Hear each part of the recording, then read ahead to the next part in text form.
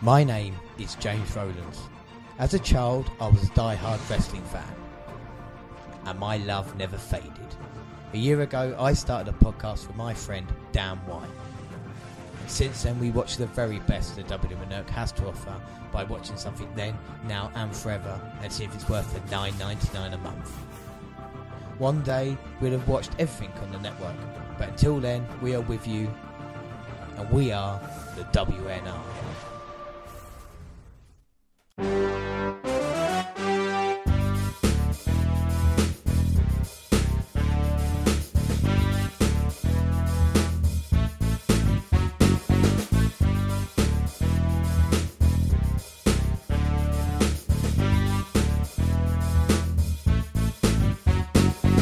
Yes, hello, I am James Rowlands, and as always, I'm joined by Dan White. And it is the first episode of the new year, so Happy New Year, everybody. Happy New Year. Oh, thank God 2016 is over and done with, and what a night we had last night, Dan. Well, it was a night of epic proportions. Yeah, I'm still feeling sore today, but yes, it is episode 82, and it is the first episode of the new year. And what we're focusing on today, Dan?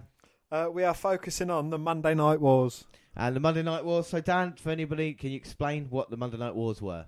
Well, for anyone not living under a rock, not the rock, Ha! The Monday Night Wars started September the 4th, 1995, when WCW new show Monday Nitro started on TNT head-to-head with WWE Raw. Oh, wow. And what a time it was in professional wrestling for both companies at that point. Head-to-head, as we say. Oh, and since that point, the WCW and WWF had stolen the talent from one another in a bitter war. Yeah, and you talk about stealing the talent. I mean, Lex Luger went on the first Nitro to WCW, didn't he? Since then, we've had people like Rick Rude, Mr. Perfect, Roddy Piper, Leo McWarrior, Bret Hart, all switch allegiances to WCW. Yeah, and the latest was the Giant, or of course, as he was known when he went over to WCW, the Big Show.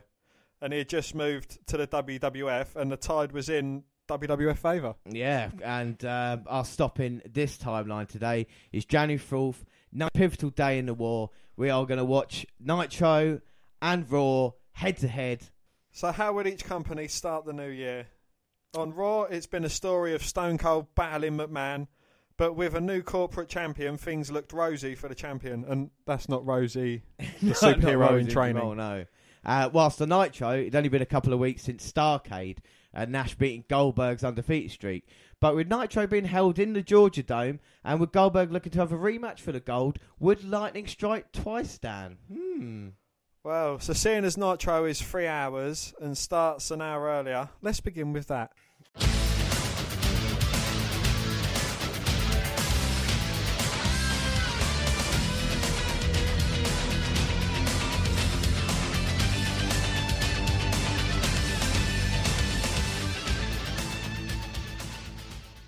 We are at Nitro, like I say, Atlanta, Georgia for WCW Nitro.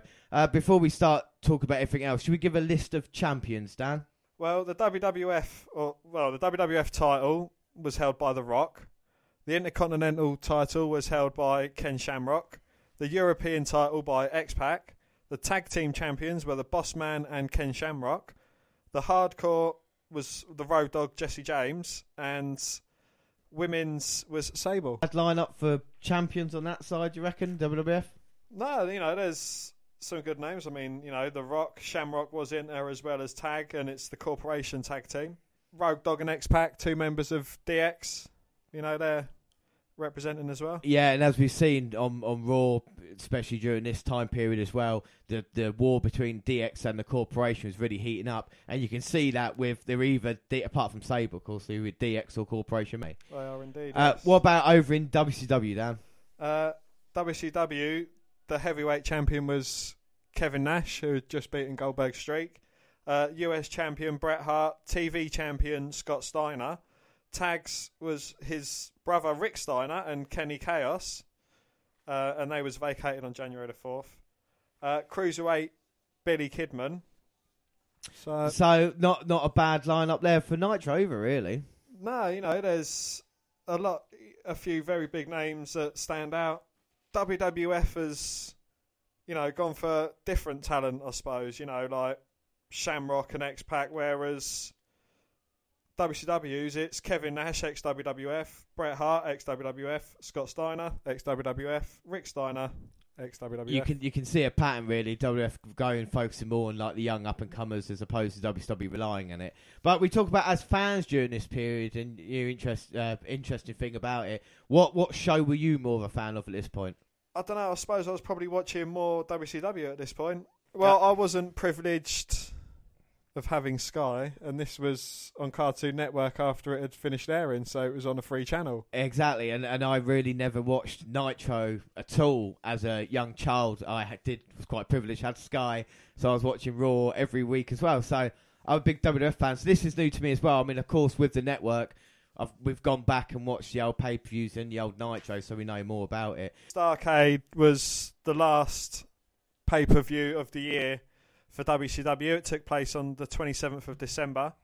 It was from the MCI Centre in Washington, D.C. And the main event was a no disqualification match between Goldberg and Kevin Nash for the WCW World Heavyweight Championship. Well, that was the day the Street died. We know Scott Hall's interference there with the cattle prod costing Goldberg. But any other matches that caught your eye there on the card? The likes of Billy Kidman going against Eddie Guerrero. Billy Kidman going against Rey Mysterio and Juventud Guerrera. You know, two very big names that are going to be heavyweight champions in WWE. Perry Saturn went on to become a mid-table household name in WWE. Fit Finlay, he became Finlay, the Irish fighting man. Yeah. Conan, not really known in WWE later on. Jericho, he went on to have some of the biggest matches and still does now. Bischoff and Flair, two legends in their own rights. DDP against the Giant, who... And you talk about Flair and Bischoff as well. Last week on Nitro, like I say, one day removed from Starrcade, Flair beat Bischoff to gain control of WCW for 90 days. So this is kind of new era. Bischoff has been in charge of Nitro with the NWO for the past couple of years. So this is in a kind of new turning point for them. Also, Scott Steiner versus Conan and Booker T versus Finlay last week. Again, you talk about the talent. It's guys, some of us would have success in mid-card WWE that you wouldn't have thought were in W at this, as opposed to someone that really didn't make it, Conan and that. So we're going to judge tonight on, basically it's a 5-point system that we got. We're going to judge it on the roster as a whole, the strength and depth of it, the setting, how it looks, ring-wise, arena-wise, video packages and stuff. The commentary team. The match and segment. Talk about commentary, Dan. You got a list of commentators there somewhere? I have, yes. The Raw commentators, two commentators that go on for a long time, and that's King and Cole. They've done well together, soon to be joined by JR. And the Nitro commentators, Bobby the Brain Heenan, Eric Bischoff, Larry Zbyszko, Mike Tenay and Tony Schiavone. Yeah, because it was 3 hours, they missed the match between the commentators. From Raw, the reason JR's not there is because of Bell's palsy attack that he suffered. And Michael Cole, the young Michael Cole, we'll hear some of his great commentary later on tonight. But we have started Nitro. The Nitro girls do a little dance. They're very nice to see. Yeah, I'm not used to having girls dancing on the show. Like, it's interesting. Nitro girls don't really see them perform as much, but I guess they were. Does it add or take anything away from things? I don't think really, if it's a bit of entertainment to keep the fans entertained, and stuff like that. Tonight we've got new world champion Kevin Nash going against Goldberg in his rematch, and the announcers look forward to the Flair regime. And balloons and confetti fall from the ceiling. The Nitro Party grand prize winner has a luxury suite at the Georgia Dome. Yeah, Nitro started, like we say, 40,000 people here in the Georgia Dome. The last time they were here was July 6th when it was Goldberg versus Hogan for the title. But yes, Dan, first match is on Nitro tonight. And the first matchup is Glacier versus Humorous. Yes, it is Humorous, or as we know, Bill DeMott later on. But can you tell me a little bit about Glacier? Do you know a lot about him, Dan? Beginning in April, Lloyd's new ring persona, Glacier, was similar to the Mortal Kombat character Sub-Zero. Yeah, he was introduced via series of vignettes during the WCW programming, which featured the tagline, Blood Runs Cold. He had a very extravagant entrance at the time. It was consisted of blue laser lights streaming across the arena, snow falling from the ceiling. Yeah, we just seen funky entrance there. I mean, it is quite involved, isn't it? Started with an angle which he cut a promo declaring that his cryonic kick finisher was his own move and threatened to take out anyone who used it. This prompted a response from Saturn on Thunder the week later, or later in the week, in which he lambasted Glacier for his in-ring appearance, claiming ownership of the super kick. Yeah, and Glacier again was involved in feuds with Saturn. Very mid-card light, involved with feud with Mortis as well, who was Chris Kanyon. Kind of Mortal Kombat feel, trying to get the kids on side. Never really worked. Were you a big fan of Glacier? No, not really. I thought he was a bit of a douche. Yeah, no, he was. And as we see the way they're wrestling at the moment, I mean, you know, Morris ducks too soon for a backdrop and eats a big boot, and Glacier works Morris over in the corner. But, I mean, the commentators are just talking about Hulk Hogan at the moment and talking about the main event, which is always a little bit boring. Yeah, Morris Power sounds Glacier coming out the corner. What else? He no-sells a punch, but Glacier hits a leg sweep. Glacier signals for the cryonic kick, but gets distracted by Jimmy Hart, mouth of the South. Morris goes to attack Glacier from behind, but Glacier moves and Hart eats Hugh. Morris clotheslines Glacier, gets him into position, hits the no laughing matter, and gets the 3 count. So all them lasers for fuck all. Yeah, but an impressive move by Hugh Morris, like I say. We'll see a little bit more in him, but to hit that moonsault, a guy his size. He'd been involved in WCW for a while as well, with Jimmy Hart and the Dungeon of Doom and a new face of the Fear as they were now. But for a first match, did that tickle your fancy, Dan? No, not really. No, well, the interesting thing as well, of course, we're an hour unopposed from Raw. Raw hasn't started yet anyway, so I guess they could put anything in the moment and, you know what I mean, build towards the next 2 hours. Do you think this is in their advantage? You know, like, if they've got the fans now, it's like, well, if we can, you know, slowly reel them in with stuff, if something crap get better and better, they think, oh, fuck me, what's the main event going to be like? Yeah. They're not going to bother switching over to Raw, and they're going to be like, well, you know, might as well stay here. Exactly, because they're saying in the second hour, you know, you got Hogan coming, you got the main event of Nash and Goldberg, all that excitement, where do you need to go? And the advantage as well for Nitro at the moment of the week, Raw this week is taped. So they had a live show last week and then taped it. So it is pre-recorded. So Nitro should have an advantage anyway. But we see the promo video, or a promo on screen, just talk about the Flair-Bischoff feud, you know. But Flair and Bischoff had a real personal bit of feud as well. In real life, behind the scenes, Bischoff wanted to get rid of Flair because he thought of him as an old guard. And Flair kept talking about tradition. And we see Flair, when he challenged Bischoff, he took all his clothes off and said, Bischoff, you can have every single, you know, clothes off my back, everything about me, if you beat me. And Flair got the victory done. As we see all the shenanigans from last week, Macho Man Randy's reappearance. It's weird to think this day and age, we see the Giant getting clotheslined by Macho Man Randy Savage. It is, that he'd be in WWF in less than a month, you know, in February. Yeah. Yeah, but you kind of saw this coming with the NWO because I think I've touched on it before in a podcast, but, you know, when there was a bit of rivalry between the two Giants, you had Kevin Nash, who was the Giant, and you had who was the Giant. Yeah. And, you know, they both joined NWO Black and White, and there's only room for one Giant, and the loser had to go, and Kevin Nash won. The Giant had to go, slowly faded away. Yeah, but it's incredible when you think about that. The Giant was scheduled to beat Kevin Nash clean. He didn't show up at the event, so Scott Hall just showed up and took a choke slam for his troubles. And like I say, the next month, Nash hit that fucking incredible jackknife powerbomb on the big show, which nearly broke the Giant's neck as well, you know. So you add that into it. Nash was very politically involved in WCW. It's no surprise he was the World Heavyweight Champion at this point in time, you know. I'm just saying. Do you think that Kevin Nash has always had it wherever he goes? Because in WWE, he was part of the clique. Went over to WCW, got creative control in his contract, ran things over there, come back to WWE, still in the clique. I know, like, he didn't do too much upon his return, but, you know, still part of the clique. So he's been in the highest factions of every program he can be in. And even when he came back in like 2003 in WWE, he was having title matches against Triple H. So it seems like he always lands on his feet. I don't know who was about Kevin Nash, but, you know, he's not had that many serious injuries and he's made a shit ton of money. You know, like I say, always been on top. And was Nash the right man to beat Goldberg for the streak? You know, looking back on it, was that the correct decision? Was the streak ending the best way for WCW to go? I think they done it in the only way they could have done possibly, screwing Goldberg out. You know, everyone watching at home was like, yeah, that's a screwy end. Yeah. Is that Charlotte? It is indeed young Charlotte. Fuck me up the arse with a pineapple. Well, we get the normal Nitro opening, and Arn, Flair, and the Flair family coming out, and of course Reed Flair on the left, the little guy. Unfortunately, he's no longer with us. Quite heartbreaking. David Flair, we know from his, I wouldn't say successful run in WCW. Very unsuccessful run. And there we see now, and it's incredible to think, isn't it? You know, this is, let me work this out now. 1999. 18 years ago now.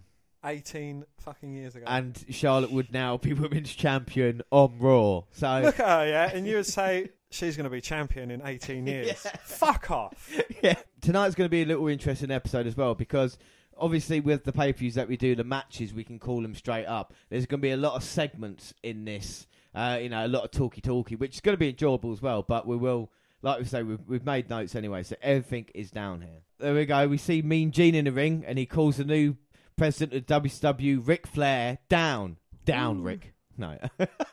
Dan, who else was on the way to the ring? You got Dean Malenko on crutches. He hurt his knee at a house show the weekend. Yeah, well, Benoit, Malenko with Steve McMichael, part of the Four Horsemen at this point in time, of course, with Flair. Mongo, Steve McMichael. Do you know the only thing about him that I've realised is Deborah. Deborah's the only thing that was connected to him that actually went on to have a little bit of success. I think Mongol's one of the most... I mean, first his name, Mongol. Do you know what I mean? Mongo. And it's just silly, and he was an awful wrestler. But future women's WWE champion. 3 of the people in the ring would go on to have good careers in WWF. Don't forget about Arn Anderson, the enforcer as well. Always by Flair's side. Creator of Triple H's Spinebuster. Just a bit quieter than normal. See, but Nature Boy's taking it all in, it feels. Don't know if he can believe his victory last week. And he says this is a proud moment for him. He's happy to be surrounded by the people who have supported him. What else did Flair say, Dan? WCW is the greatest wrestling organisation on the face of the earth. But for 5 years, a tyrant named Eric Bischoff has run over people. Oh, and like we say, Bischoff said he's tightened his grip. What else did Flair say? Mr. Bischoff, would you say that tonight the shoes are on the other set of feet? Flair says that Bischoff has taken pains to make Flair feel small over the past 5 years.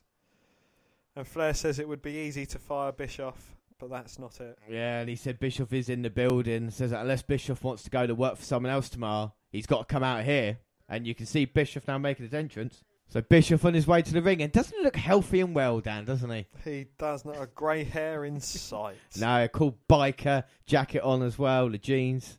So what do you think about this at the moment, Dan? We've seen the... this is the talky bit with it. I mean, Flair in charge. I think that's a good way for WCW to go. Were you happy at the time? I was quite happy, yes, because you may not be aware, but Eric Bischoff, who is sporting the NWO T-shirt, he just took it down a one-track route, and it was all NWO, even though it was Goldberg in charge. Like Goldberg with the heavyweight championship, it was all NWO. Yeah, I mean, the NWO matches that I've seen, there's not been a clean finish in sight, and NWO always ended up on top. And Bischoff has kind of broken the rules as well. Steiner's won the tag team titles, and he took them off him the next night on Nitro.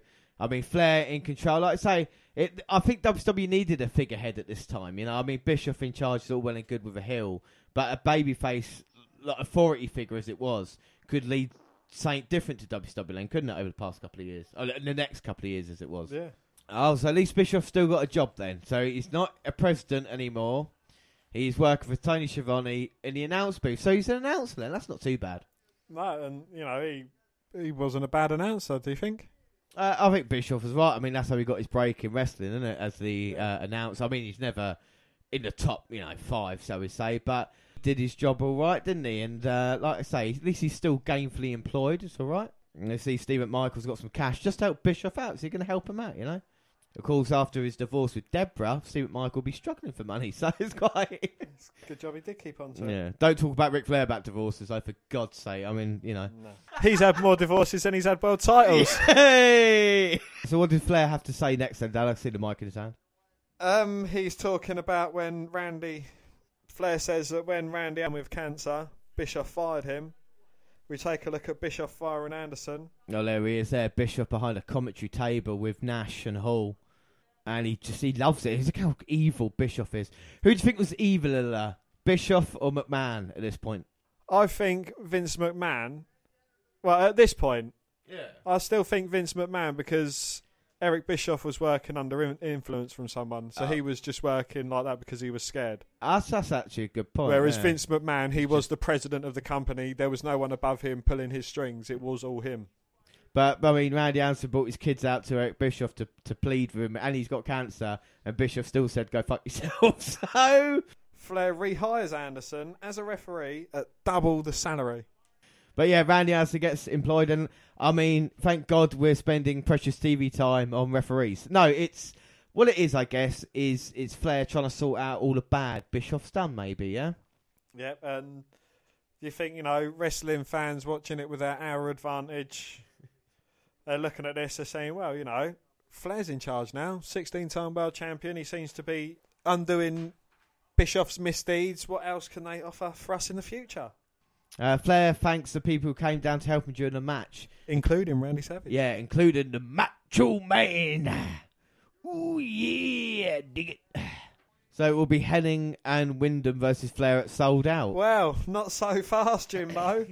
Because David Flair, his very unsuccessful son, the one that didn't die, and says that he wants to be his dad's partner at Sold Out against Wyndham and Hennig. Yeah, but Flair says David's not ready. Arn stops Flair and says he knows what he's doing. Well, I'm glad because Flair accepts David as his partner, and thankfully it ends. As we go to commercial, we see Tony Zabisco and Bischoff in the announce booth, and Bischoff certainly doesn't look happy. No, Bischoff doesn't want to be at the announce booth, but at least he's still got a job. We talk about with Nitro being 3 hours. When it first started in 95, September 4th, 95, it was 1 hour up until May, where it switched to a 2-hour format in 1996, and then August 4th, 1997, it switched to a 3-hour show, up until December 27th, 1999, and then from that point on until its end, it was back to a 2-hour show. I think 3 hours was maybe too much when you consider Thunder as well. 2 hours long, you've got 5 hours of show going on there, especially with against the way WWF was at the time. Raw, on the other hand, was 1 hour show from its inception from 93, all the way to February 3rd, 1997. So WCW had nearly another hour advantage of them until 97. And then, of course, it stayed 2 hours up until, Dan, July 23rd, 2012, Raw 1000, and it's gone to a 3-hour show now. So, okay, so we are back live from the commercial. And the next match, Dan? The next match is Booker T versus Emery Hale. Well, we all know Booker T. Tell me what you know about Emery Hale, Dan. Well, he's already in the ring, so that should tell you everything you need to know about him. He is a jobber. I've got a few facts about Emery Hale. Got him. He played baseball growing up and even had a tryout with MLB's Baltimore Orioles baseball team. Jimmy Hart brought Emery Hale to WCW, hoping to groom him as the next big man for Hulk Hogan's main event. In February 2000, WCW Thunder, Diamond Dallas Page defeated the Machine, Emery Hale, under a mask. And Emery Hale has worked in many projects with Jimmy Hart and Hulk Hogan since they left World Championship. October 2003, Emery Hale was in the ICU of Tampa General Hospital after developing pneumonia stemming from a kidney transplant. Next one. Emery Hale passed away after dealing with kidney problems for a few years. So, yeah, unfortunately, Emery Hale didn't have the brightest of careers, but I'm hopefully his chances are good in this match, Dan. Well, hope so. He's the next big man, and the match is over. Yes, and Booker connects with a missile dropkick and gets the win in about a minute. So we actually know more facts about Emery Hale than we did about his wrestling match. But good to see Booker T, though, Dan, yeah? Yeah, it was, it was good. He was in a squash match, and, we're 2 matches in to this event, and the second time we've seen the Nitro Girls as well. Well, there we go. We've seen 2 matches and 2 Nitro Girls, but the Flair 20-minute segment still carried on through, didn't it, really? So Bischoff is refusing to play with the other announcers. Yeah, and Larry tells Tony to fire Bischoff. Well, Tony is in charge of Bischoff, and Larry Zbyszko, living legend, of course, turned on his master, Bruno Sammartino. That's why Larry Zbyszko is famous. Don't know why it worked in WCW for, because, but anyway, I never got Larry. There's a couple of guys I never got. We see Steve McMichael, Conan's another one, Larry Zbyszko. I just don't know what, do you know what I mean? I don't know why. Like, I'm sure. I take it Mojo's on that list. Yeah, I'm talking about just WCW, like Norman Smiley as well. Yeah. You know, we see. So, Dan, next match. Smiley, Norman Smiley. And he is going against Chavo. Yes, so we are going to see Chavo Guerrero in action. Norman Smiley, do you know a lot about him? No, James, tell me. Yeah, well, Norman Smiley is, of course, English, and he wrestled throughout the Britain in the early 80s and throughout, really, made his name in the European territory. Very technical wrestler, you know, the kind of throwback to World of Sport days. A bit like Jack Gallagher now, really. But in WCW, he kind of turned it round, and his big move was the big wiggle, which I think... Yeah, he liked his dancing. I mean, him and Disco Inferno, they was a good team. Yeah, again, Disco, I'm still not sure about. You know, is another one. But we see Chavo come out, and he's got Pepe, Dan. He has, yes, and Pepe is? Pepe is his imaginary friend, who is also a horse.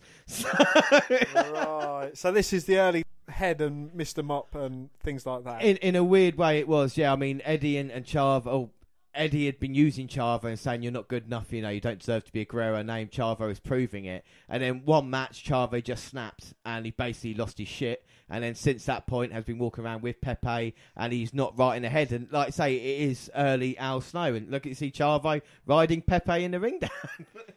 Yes, and you know it.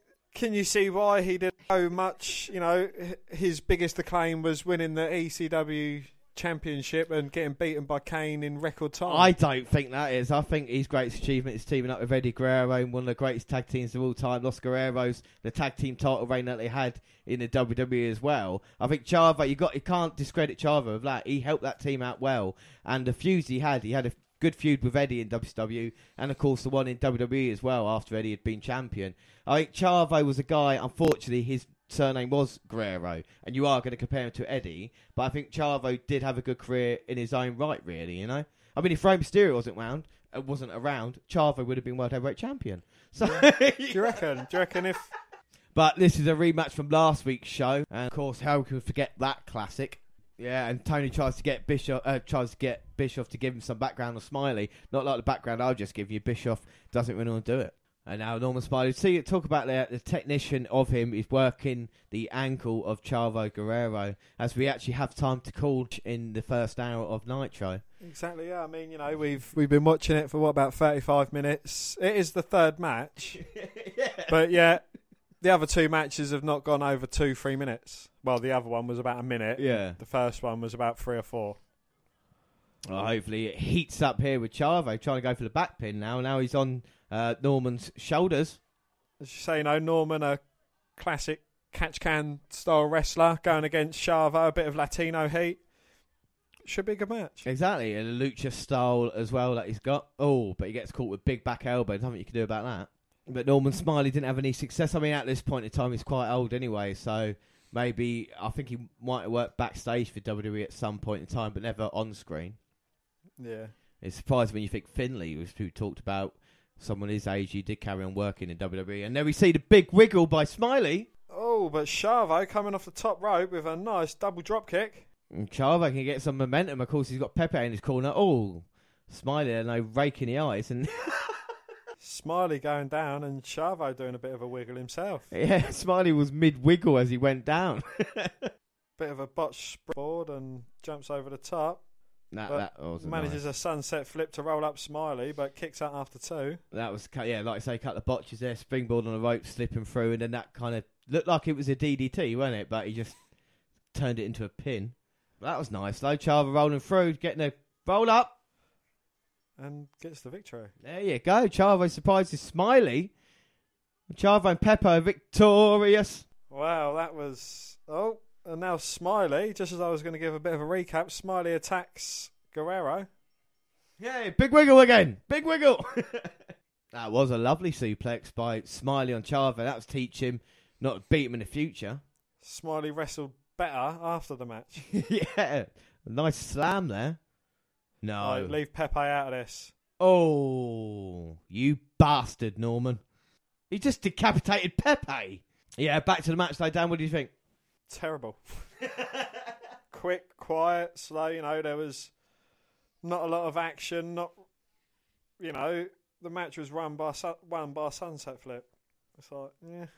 Yeah, I mean, the match quality hasn't been as good. I mean, I think the brightest thing we've seen at this point in time is the kind of the Flair promo, which went on for a long time, but longer than the other 3 matches combined. Yeah, exactly, and the Nitro Girls appearances. But we'll crack on regardless on WWE Monday Nitro, like I say, head to head, and our next matchup is Dan.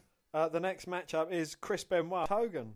So don't expect things to get too much better.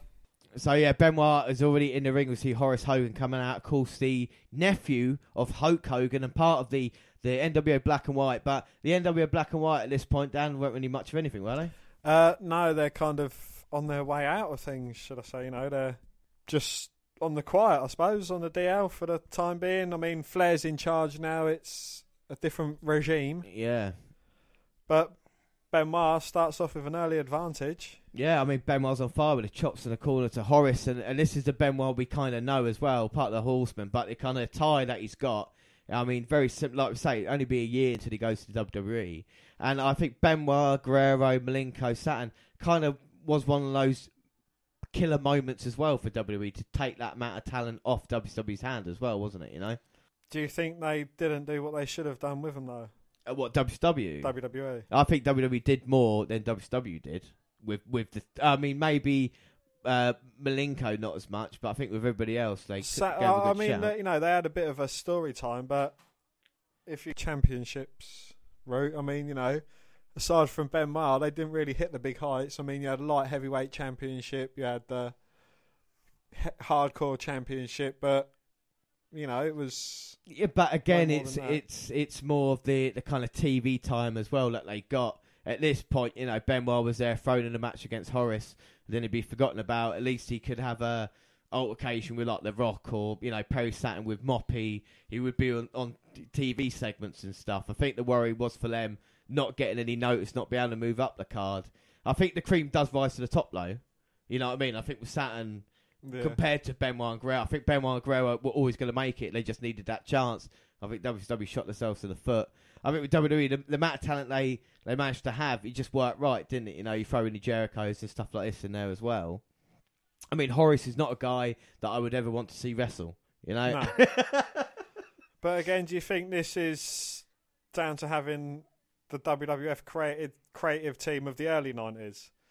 Like, putting people in mismatches, Horace against Benoit, Yeah. Guerrero against Smiley. You could have had Guerrero against Benoit. Chavo Guerrero against Benoit would have had a 10-time better match than any of the other two. And then you could have had Horace and Smiley as a little filler match. Yeah, exactly. Or get rid of Smiley and Horace, not have them on the roster, just focus on that. But this is WWE of always relying on the older talent as well. Never be past, Hogan, Luger, Sting. That kind of main event Macho Man was never broken. You could never go past that.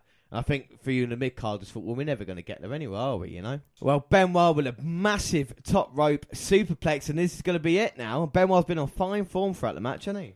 Diving headbutt. He's going to go up the Canadian Crippler. Clean as a whistle, and like I say, Benoit takes some punishment. Oh, but Horace Hogan, though, managing to throw Benoit into the turnbuckle. Horace is not going to put Benoit down, is he? Oh. Big shoulder break kick out. Oh. And my God, Horace Hogan, eh? Starting to get a bit of a comeback. Oh, Benoit, though, locks in the crossface. In the middle of the ring now. What's Horace going to do? Yeah, Benoit makes Horace tap out. Oh. Benoit impressing you there?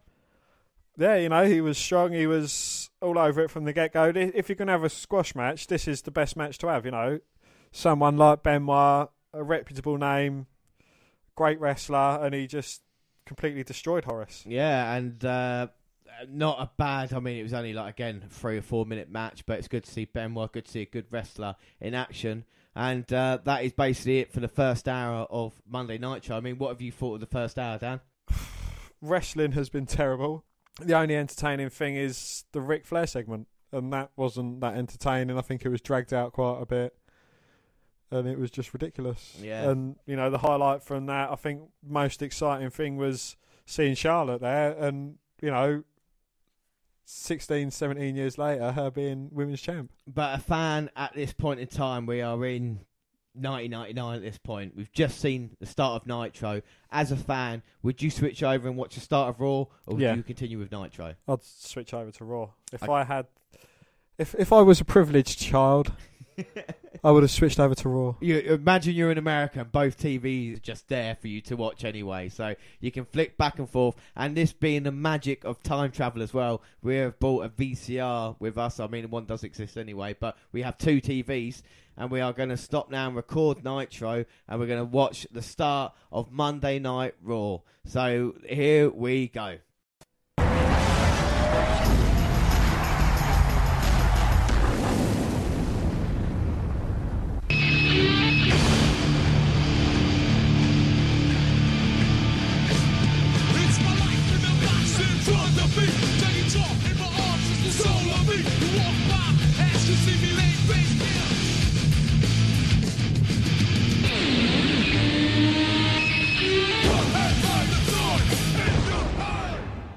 So yeah, we are here live for Raw. Well, not here live. We are here for Raw. It is pre-recorded. Nitro has got the advantage then.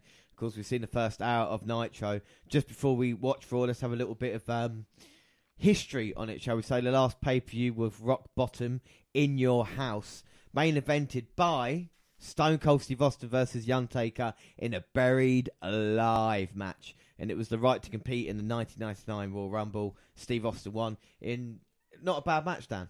No, it was quite a good match. Yeah, Mankind defeated The Rock as well by knockout, but they didn't give him the WWF title, and McMahon screwed him again. This backdates to when Mankind at Survivor Series got screwed out of the title by the new corporate champion, The Rock, and they've been feuding ever since, really. But it's interesting to look at the undercard. I mean, you've got Mark Henry, D'Lo Brown, the Headbangers, the Brood, Goldust, New Age Outlaws.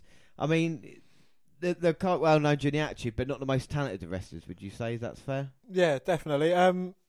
Going back to the last WCW pay-per-view, I mean, who had the better roster? Whose roster would you rather have? Well, at the moment, I think WCW, definitely the mid-card. I think main event, maybe. WWF got this right at the moment, but mid-card talent. And we saw on the Raw before this, the last Raw of 1998 as it was, main event was Mankind versus Road Dogg for the hardcore title. McMahon wanted to punish DX, like we say. They were feuding with the corporation was feuding with them at the moment. So that was the main event. The Rock got involved. Rock Bottom Mankind costed them the match. Elsewhere, the APA kidnapped Dennis Knight. We might see a little bit more of what that means tonight. And also McMahon's Rumble training, which excellent video. We see more tonight as well. He has entered the Rumble at number 30, and Austin is number 1, so they might clash. And also Shawn Michaels was fired as commissioner by McMahon. It was McMahon at his best, because the previous week Shawn Michaels stopped the corporation from helping when Shane McMahon was getting beaten up by Mankind. But we start Raw, Dan, and we start off with... well, we start off with them showing a highlight reel of HBK and the WWF, as you would do, you know, when a legend like that's been fired. But Vince in sentimental crap, as he calls it. Shawn Michaels will not be here tonight. He hopes the fans forgive him for firing Shawn. No one will ever again disparage Shane.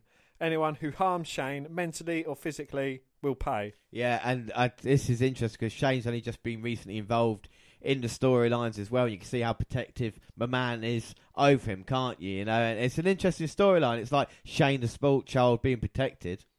Most definitely, yeah. But they pan round and see Shawn Michaels is in the ring. Well, not in the ring, but his Titantron's on and he's making his way to the ring. Yeah, and look at Vince's face. Classic expressions by Vince. He's been like so surprised by Shawn Michaels' appearance. McMahon sells it so well. See the look on Vince's face. Yeah, he's not happy. It's gone from shock to anger now, you know. So what's been the comparing of the two, you know, just briefly, what's been the better opening of, you know, rivalries, you know, the Ric Flair side of things and the Eric Bischoff part and Corporation and DX? Well, it's similar in a weird way. Think about DX as just like the cool NWO now, you know. The NWO has kind of had a couple of years and now DX are the fresh things on the block. But man, with a heel character that he's had at the start of 98 with Austin, now involving all the other wrestlers as well. And you talk about this fight, building a corporation to help him out, spoil son's Shane. they make it a lot better story than they want in WCW, don't they? You know, with Bischoff, the NWO. With this one, you're on the face side. I think that's the important thing. On WWE, you know who your good guys are. You're supporting them. Whereas on WCW, the NWO are cool, and like the Hills are cool. So you still don't know what sides to support. You know. So anyway, we talk about Shawn Michaels. We see him appearing on the stage. What do you have to say? Shawn's contract as commissioner is ironclad. Vince also stated that Shawn did not have to answer to anyone. Therefore, Shawn cannot be fired. The only way to stop him is if he resigned, and he refuses to do that. Time to get down to business. And he's going to make dreams come true. He goes to the Royal Rumble drawing, where Vince drew the lotto numbers. Shawn has say over all competitors except Austin. Not sure why. Yeah, and like you say, Vince McMahon fired Shawn, but he can't. Like you say, Shawn Michaels can only resign from his job, so McMahon is stuck. And you say DX joined Shawn Michaels on stage as well. It's one of the few times we saw the whole of DX, if you know what I mean, because we did see the Shawn Triple H team, and now you've got this fucking China as well. And Shawn is bossing it big, isn't he? Nice little leather waistcoat. Yeah, I mean, you can't really pull off a leather waistcoat. Shawn Michaels does, really, with a trendy little T-shirt. But, no, I mean, Shawn at this point. But, yeah, like you say, he's saying to Vince about the Royal Rumble numbers and that. So what did he do? Well, what he done is Vince McMahon done his lotto draw, and Austin remains at the first pick, but Shawn has said that Vince McMahon is number 2 in the Rumble. So the Austin arse kicking can go ahead. Yeah, well, Austin wants McMahon. It's as simple as that. He cost him the WWF title back at Breakdown in September, when the Brothers of Destruction double pinned Austin. Since then, he's been fighting to get his job back. He's been fired. He held a gun at McMahon's head, didn't he? All the skits we've seen on Raw with the destroying of the Corvette with the concrete and the Zamboni and all this thing. And having a match against The Undertaker, a buried alive match as well, and having to win that just to get in the Rumble. Austin has worked hard to be atop of the mountain again, hasn't he? Yeah, it's definitely, yeah. And, you know, no one deserves it but Austin, really. Well, I think there's a difference between WWF and WCW as well, whereas Austin, he's got a journey. You know what his journey is. He's working on it. Yeah. It's the same to Goldberg. His streak, lost the title. It should be like Goldberg to get back into the title picture now, you know? Yeah. But that story, whereas with Austin, you know, with WrestleMania coming up as well, you can imagine, like, oh, here we go. Do you think having an event like WrestleMania helps out with things like that? I think it does. I think WWE did try with Starrcade, but if you look at the past couple of events, they've all ended really badly. Like Sting and Hogan was just a clusterfuck in 97. 96 had Piper and Hogan as well. And even the Nash Goldberg didn't have a clean finish, did it? With WrestleMania, you kind of think in the main event you will have a clean finish no matter what happens, because that is the new era, so to speak, isn't it? Like with WrestleMania, I think it does help. Even though Starrcade is older, isn't it? If you think about it. It is, yeah. That HBK is going to leave the building. You know, he had 2 points he wanted to make tonight. Royal Rumble one, and the other point is that he's going to leave the building in the next 2 hours and bring him a surprise, and the surprise will drive him stone cold crazy. And, you know, he's hurt. That's why Austin's not wrestling until the pay-per-view. Yeah, I mean, Austin suffered an injury against The Undertaker. It was a vicious match between the two. But send him stone cold crazy. Could Stone Cold make an appearance tonight, Dan, maybe? Well, you know, with the Royal Rumble not far off, as long as he's not competing in a match that's too heavy on him, I don't see why not. And the way WWF builds it as well, they are building towards their next event, aren't they? I mean, I know WCW just had Starrcade, and you're building off what just happened there. But with this, you look towards the future. Sorry, go on. But again, you know, in modern times, we've just seen end of the line. So, you know, things should have ended there, and this is where it all starts again, you know, building towards the Royal Rumble, and then from the Royal Rumble to the WrestleMania, you know, so... Yeah, and you talk about not only that as well, but the evil McMahon and his family in the ring of the corporation. I mean, Shawn Michaels with his degenerates. I mean, that's not a bad team in themselves to fight, you know, good guy versus bad. It's not indeed, you know, everyone loves DX as well, and Commissioner Michaels, he's obviously trying to help out Austin a bit as well, so, you know, having an allegiance with him surely wouldn't help. Yeah, and I think already as well, I think this is a more exciting show than Nitro at this point in time, just because of the things they've got ready for tonight. You know, as they said, tonight we're going to have a hardcore title match, Al Snow versus the champion, Road Dogg, and it'll be interesting to see what a man has planned for DX, and, you know, could Austin show up? We'll see what happens. But the first match, though, after the ad break is, Dan? The first match is Steve Blackman versus Ken Shamrock. So two very dangerous men, you know, both with their MMA-style fighting types. And as we mentioned before, you know, the European champion and tag team champion with Big Boss Man. Yes. Yeah, and like I said, Ken Shamrock coming from the Ultimate Fighting world, former UFC champion, coming over here, first man back in 97 to make someone tap out in wrestling. That, to my knowledge, on the big stage anyway. Vader tapped out to the ankle lock, and then that kind of became commonplace. I'm a really big fan of Shamrock. I don't know if it was because I was a young kid and I just liked his look, or what it was. I thought they could have done a lot more with the kind of Shamrock character. What did you think of Ken? I agree definitely with you. You know, he was the original most dangerous man. Well, you know, it goes on through wrecking machines and that, and he could have been a very good wrecking machine, as was Steve Blackman as well. You know, he had his martial arts background. He was quite an athlete. He brought something different to it. He was a big fella.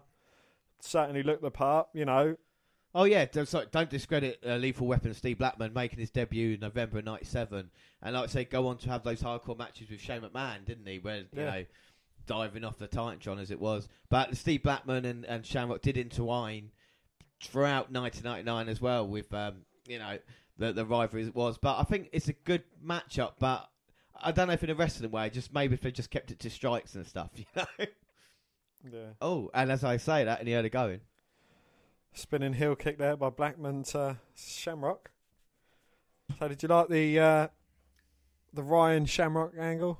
Well, this is just about to happen in WWF, and I mean, they kind of didn't go anywhere with it in the end, did they? They kind of had it, and they were like, oh yeah, she's teaming up with Goldust, and they kind of forgot her. I mean, don't forget Miguel, but I think Shamrock never really made it to the main event. Had a match with The Undertaker and a match with Shawn Michaels at pay-per-view, but they never really went with him, and in September 99 he would leave. You know, Steve Blackman stayed around for quite a while though, didn't he? Yeah.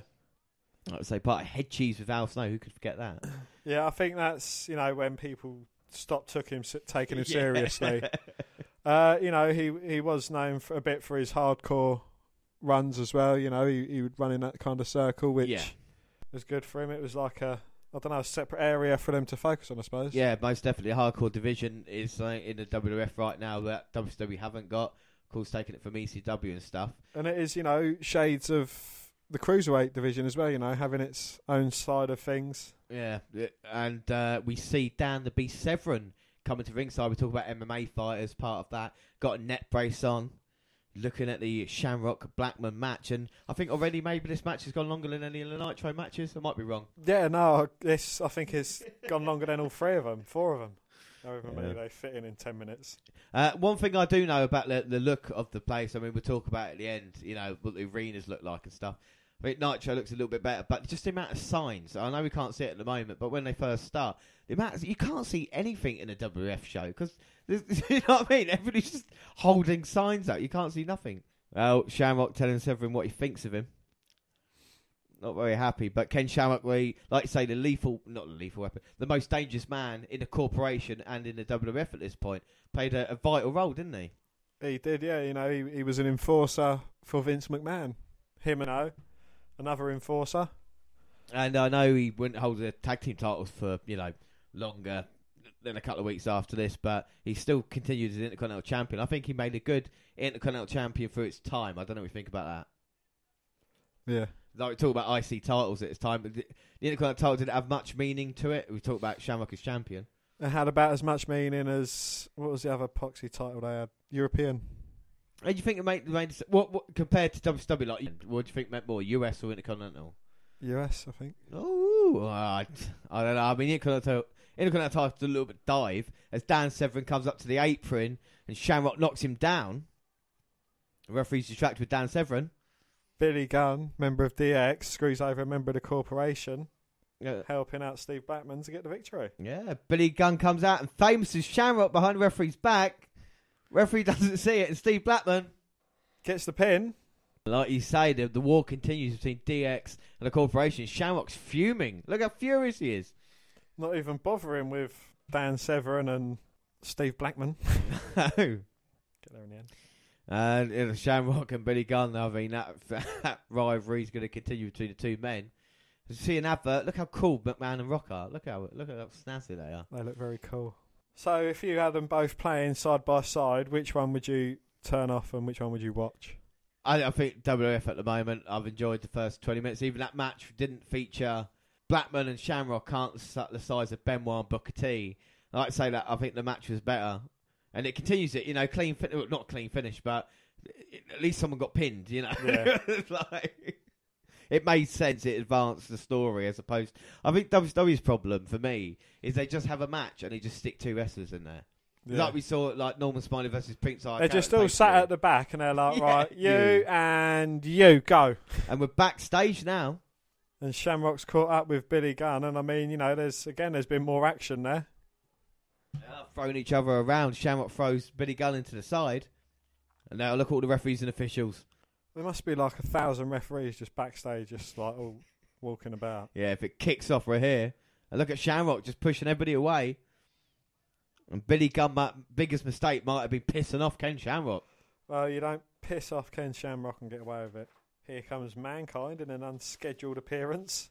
There's been a crazy couple of weeks, as it was the first time he ever grabbed another man's testicles and enjoyed it in a rugged man's way.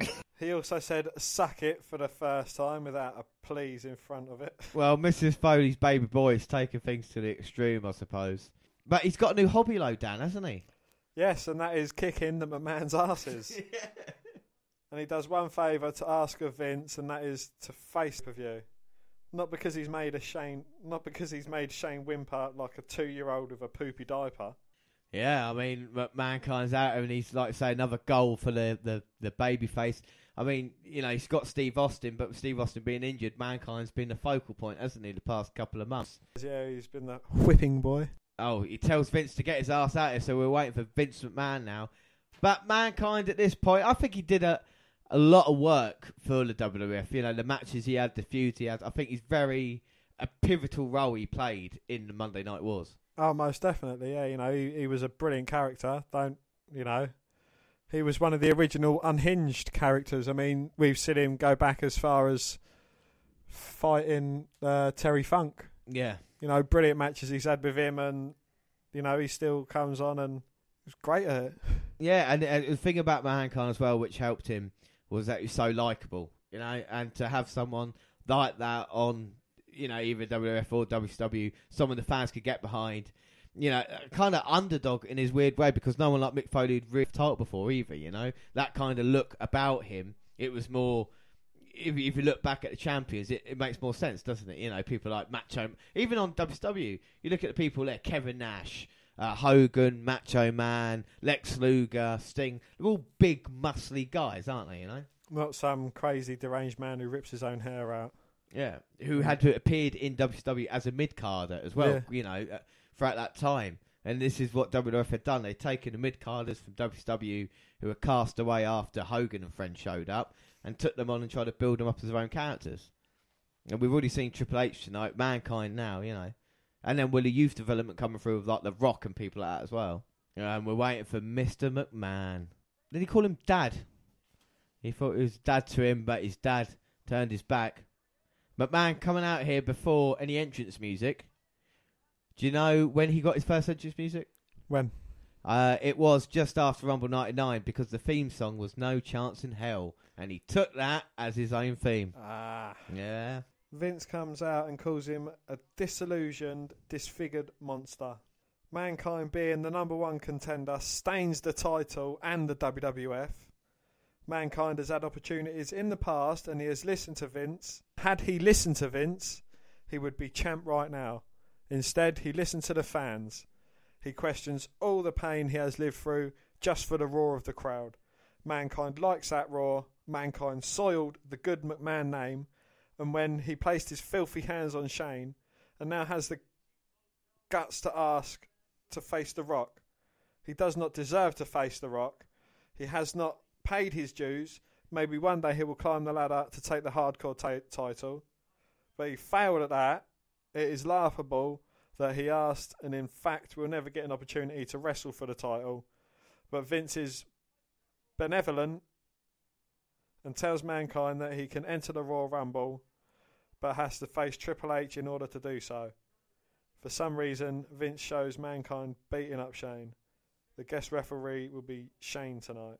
So Mankind's only way of getting a one-on-one match with The Rock is to win the Rumble and face him at WrestleMania. But just look, I mean, just what you're reading there, the way McMahon basically destroyed Mankind, if you think about him, you know what I mean? If McMahon or Stephanie was to come out today and say that to Seth Rollins, it would basically destroy a character. It shows how strong Mankind is and how much the fans believe in him. But do you think a character like Mankind could play with taking that kind of punishment? I know Seth Rollins certainly couldn't. Is there anyone that could compare to... It's difficult, isn't it? Because, it's aside from James Ellsworth. Yeah, I mean, you don't really get that kind of just complete negativity about it. And I know that Daniel Bryan would be a case in point where Michael Cole was on commentary destroying him every night and Stephanie saying you're not a B-plus player. But that didn't help out. It was the fans. They didn't have an idea in their head to do that to get the fans on their side, At this point in time, Mankind is furthest away from the title picture he can go. And going against a young gun like Triple H as well as it was. Do you know what I mean? It's going to be difficult for him to even get into the Rumble. But what a match, though. Mankind versus Triple H on Raw. Later on tonight, yeah. And a year later at Royal Rumble. Yeah, exactly. Yeah, we can forget that, yeah. The vicious street fight they had. Got to remember Mankind this year.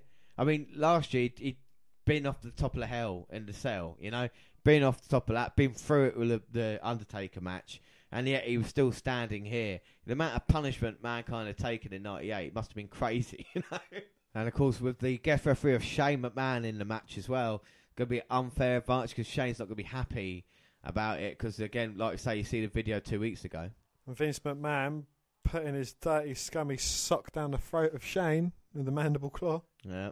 That's not clean sock. Mankind can't afford clean socks. We know this as well. It's always going to be a dirty. Sock out is always going to be dirty. We've seen McMahon a few times now on Raw. It's obviously he is the man in charge, isn't it? And like we say over WCW, we've seen Ric Flair now. But McMahon is just awesome at the moment, isn't he? Well, you have the likes of Vince McMahon is firing people, shooting people down, and you've got the likes of Ric Flair hiring people back because they got sacked because they had cancer at double the rate. Right in wrongs, sorry. Yeah. And, he's completely the opposite to Ric Flair. Yeah, Chyna's talked to a girl backstage who Cole calls her girlfriend. But, like I said, but McMahon at the moment, though, his mannerisms, the way he's acting, he's on top form, isn't he, McMahon? Yeah, definitely. Yeah. He is the pantomime villain. Yeah, his performance is so strong. He's making you feel sorry for Mankind. He just took a piece of shit. Treat Mankind like a piece of shit then, The way he treated Shawn Michaels, and that's blown up in his face. A better baddie performance than Bischoff. I mean, he was formerly a runner for the NWO. Yeah, and also it's about ego. It's about comeuppance as well. The evil mastermind must get their comeuppance. Bischoff's just had it on Nitro after fucking 3 years. McMahon's only been doing it for like 6 months with Austin. He's already lost a few times. It's about seeing that guy get it thrown back in his face. There's no point in him having a go at Mankind and then Mankind never becoming anything because then it's, do you know what I mean? Yeah, but McMahon comes out, I was right. Yeah. But then, the villain does take W sometimes. So, winning against wrestlers like Mankind, he doesn't really accomplish much more after that. That's a win for Vince McMahon as opposed to someone like Austin. Yeah.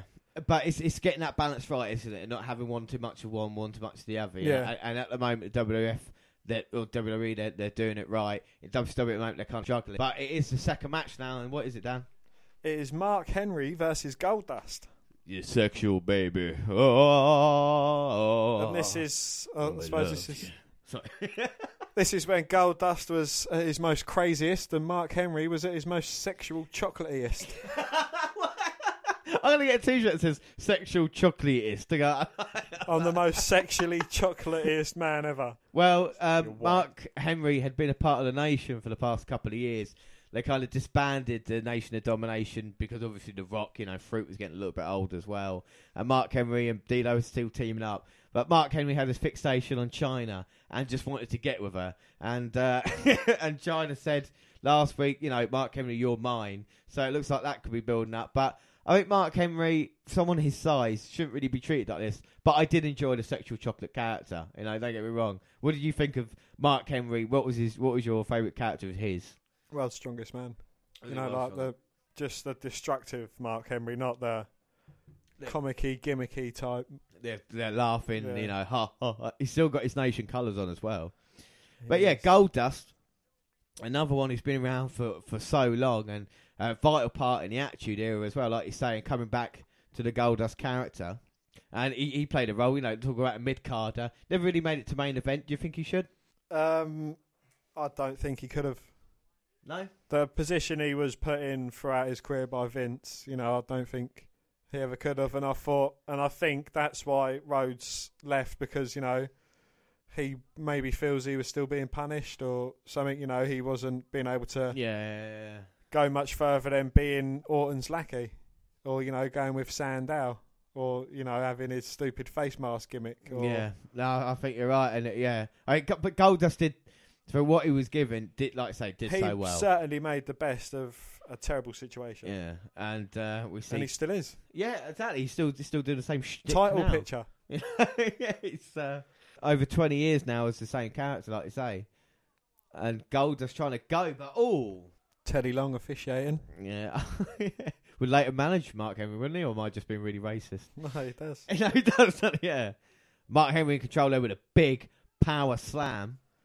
And Mark Henry had been in the WWE or WWF for 3 years at this point. Had signed a 10-year contract in 1996.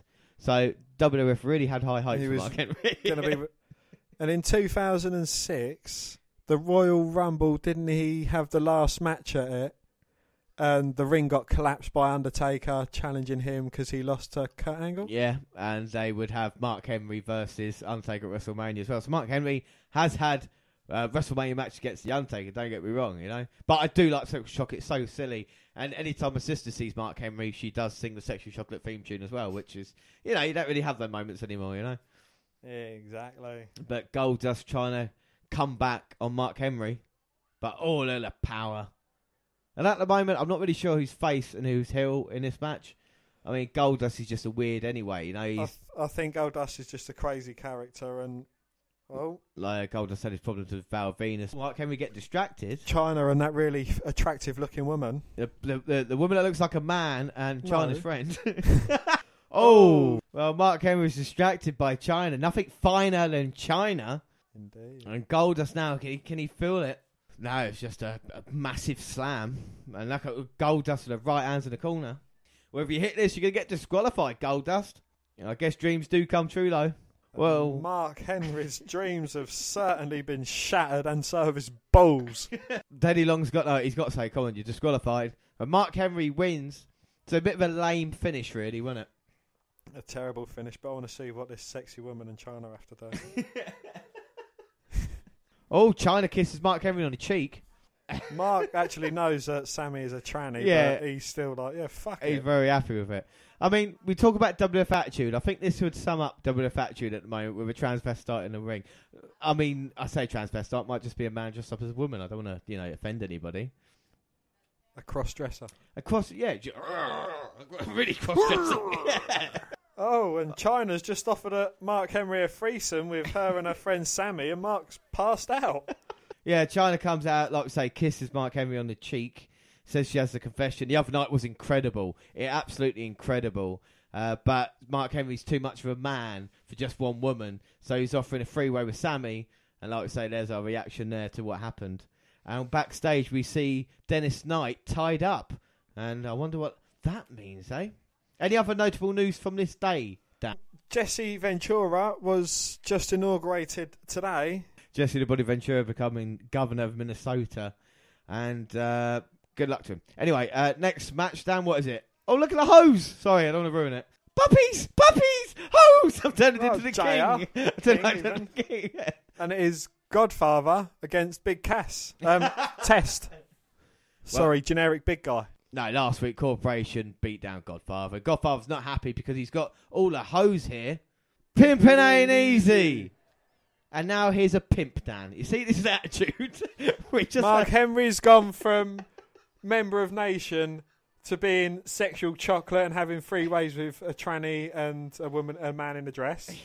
Karma Mustafa has gone on to become the Godfather, who is a pimp. Yes, and pimping ain't easy. And The Rock, all he goes on about is pie. Pie. The only straight one is D.I. Brown, who loves his frog splash. Last week, it was all about Boss Man, Test, the Corporation fighting all assortment of wrestlers, as we see. But it is Test, the Godfather. Look at this big horse. Look at Test. I think he's got a big future in front of him, Dan. What do you reckon? Most definitely, yes. I mean, if his nipples point down, I'm down with that.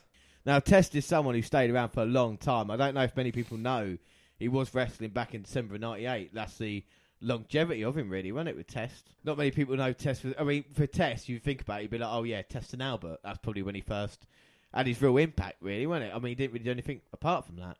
Yeah. Feud with Shane, with Stephanie's love getting fucked over at the wedding, but, you know, the Test never really made it to that main event level. Do you think he deserved it? No. What about it was generic big guy. I think the Godfather, with the gimmick and, you know, the way that he was, he'd never amount to anything more than a mid-card champion, Intercontinental. You wouldn't want a pimp as WWE champion? I would love a pimp as WWE champion, but they wouldn't allow it. Oh, and a hoe train there. Godfather hitting Test.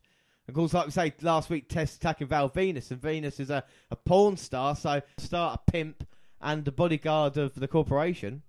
Big boot by Test there as well. Generic boot, Godfather to the outside. Oh, but a kick to the midsection on Test and a couple of right hands. Godfather's taken over. He's got something to prove in front of his holes. Yeah, don't want to let his ladies down. Pimping ain't easy. Well, that's his attitude era at its height, really, isn't it? You know what we've seen already. There's definitely a difference in product between WWE and WWF, between WWF and WCW, isn't there? Do you think the wrestling's a lot more entertaining? What, on WWF? Yeah. At the moment, I've quite enjoyed it. I mean, the match is just over now with another disqualification finish. I think Test and Godfather got counted out, but Val Venus runs down now. They're both brawling, so no more referees. Like you said, there must be dozens backstage. Yeah, and the ref's trying to break up this fight between the two men. Oh, there we go, Test. But yeah, sorry, we talked about the wrestling. I mean, have you enjoyed the WWF product more, wrestling-wise, than the WCW one at the moment? It's been a lot more entertaining, yeah. You know, it's kept me gripped. It's you know, it's better to follow. It's easier to follow, you know. With WCW, you're like, what? Yeah. This is flown by the first hour of Raw, and we are going to switch back to Nitro in a minute, but we see backstage, Dan. Yeah, backstage, and Dix are in the back conspiring and giggling, and... Well, he is, isn't he? You know, he was commissioner, part of the corporation. He's been cast away, been cast as a degenerate, and that's what he's done now. And as we move on, we're going to move back to Nitro now.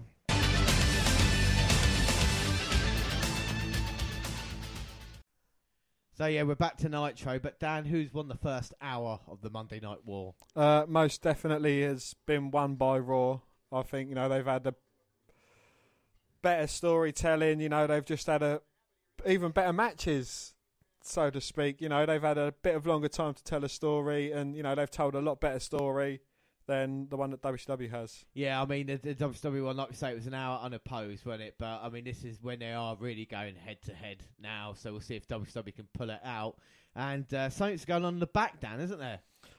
Yes, there's a ruckus at the back, and the cops are stopping Goldberg, saying that they have a warrant for his arrest. What? Well, Goldberg says he's innocent and says that no one can take him downtown for something he didn't do.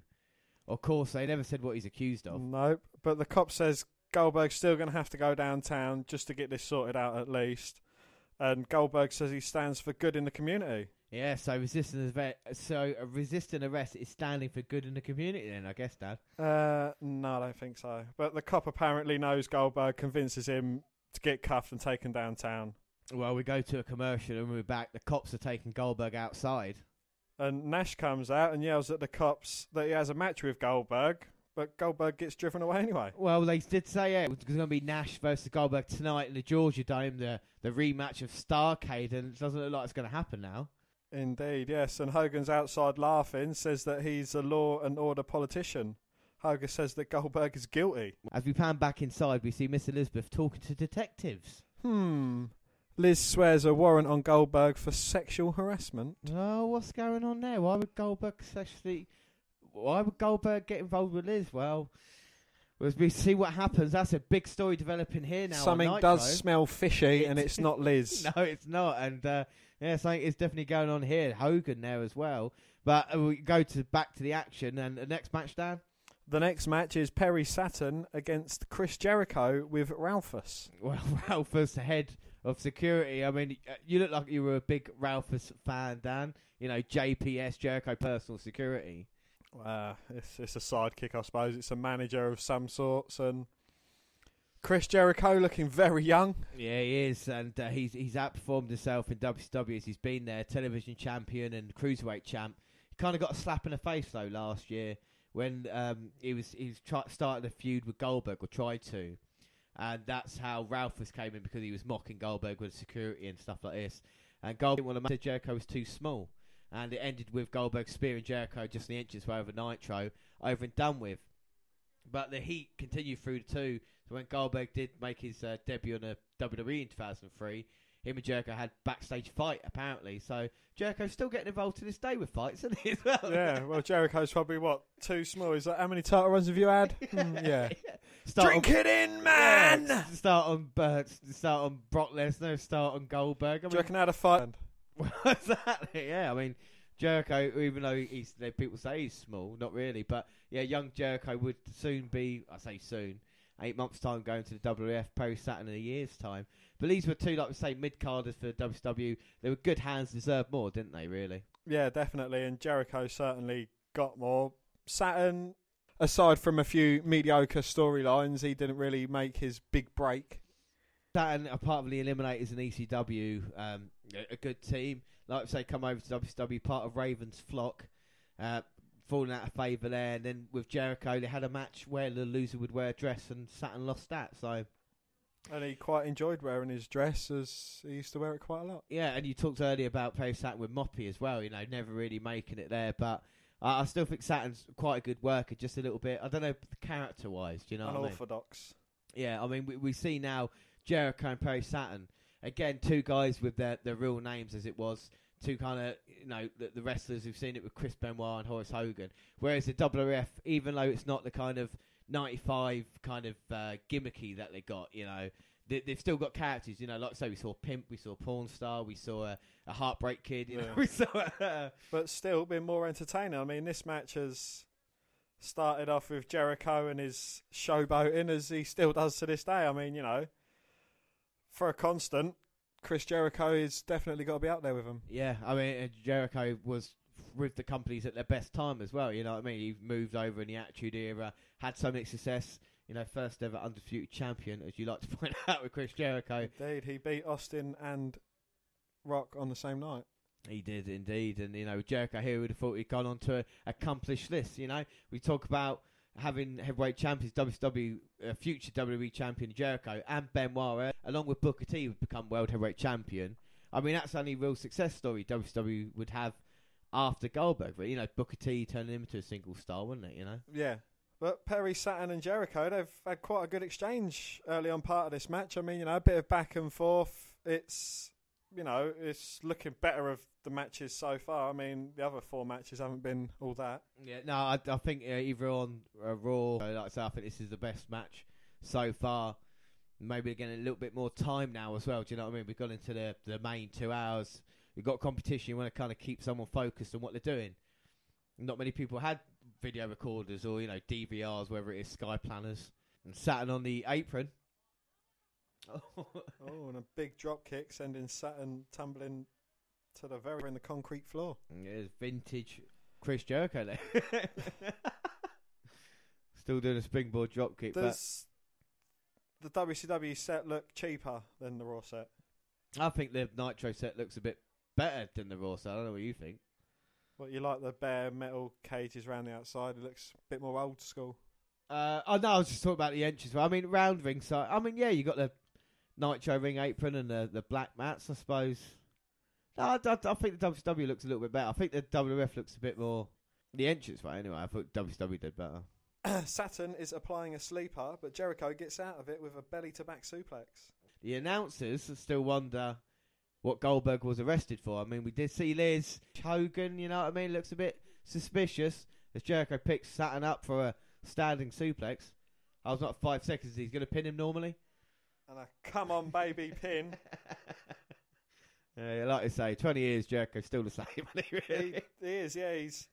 I think Jericho is probably one of the most constant as well. You know, he's always been with the same cocky gimmick that he's always used. Yeah, no, Jericho constant, and he's had talent. He's not been the best wrestler, but he's always reliable, like we say. He always has good matches. Do you think it's helped his career that he's taken a year or so out with Fozzy at points? You know, It's kept him fresh, it's kept him relevant. I mean, you know, his recent return, he's been doing really well. Yeah, no, most definitely, yeah. And Jericho tried to go spinning kick, Saturn dodged it.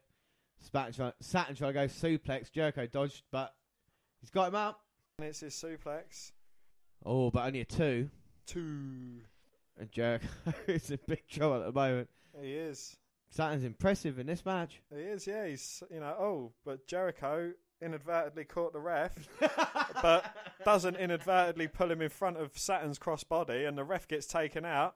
Oh, punt to Saturn's nuts. Jericho Healy Hill, beautiful line salt there, and the fans on Jericho's side as well. I mean, Jericho was popular in WCW, just never treated as main of. Sorry, he was indeed. Yeah, I mean, he was just never given the push he deserves. Yeah, exactly, and he's got the line tamer, but the referee calls for the bell. Well, Saturn took the ref out. I mean, Saturn is disqualified. Well, it's not. I mean, Jericho just being clever, and referee raising Jericho's hand. Drink it in, man. Old Scott Dickinson wouldn't really have a future in refereeing. Saturn is furious. Well, Saturn didn't give up, really, did he? I don't know what the referee was thinking there, but Jericho got the victory. But it is nice to see, I think, the best match we've seen so far. It is nice to see someone like Chris Jericho in action, isn't it? So, are we comparing this hour to the first hour of Raw? Yeah, we'll do that. That'll be fair enough, wouldn't it? I mean, we had a slow Nitro start, but we give them benefit of the doubt because they had pulled us up, didn't they? They did, yeah, and they didn't. No, they didn't. But the WCW cameras followed Goldberg to the police station, as if. Yep, and Goldberg will be in room 3 if anyone needs him. No, Goldberg is under arrest for aggravated stalking, it sounds like. Why is he wearing a fanny pack? All wrestlers wear fanny packs. But do you know who filed the charges, Dan? Well, it turns out it was Elizabeth Lebetsky. Now, who's Elizabeth Lebetsky? I mean, Goldberg doesn't know who she is. I don't know who she is. Who's that? Miss Elizabeth. Oh, yeah. That would make sense, wouldn't it? Yeah.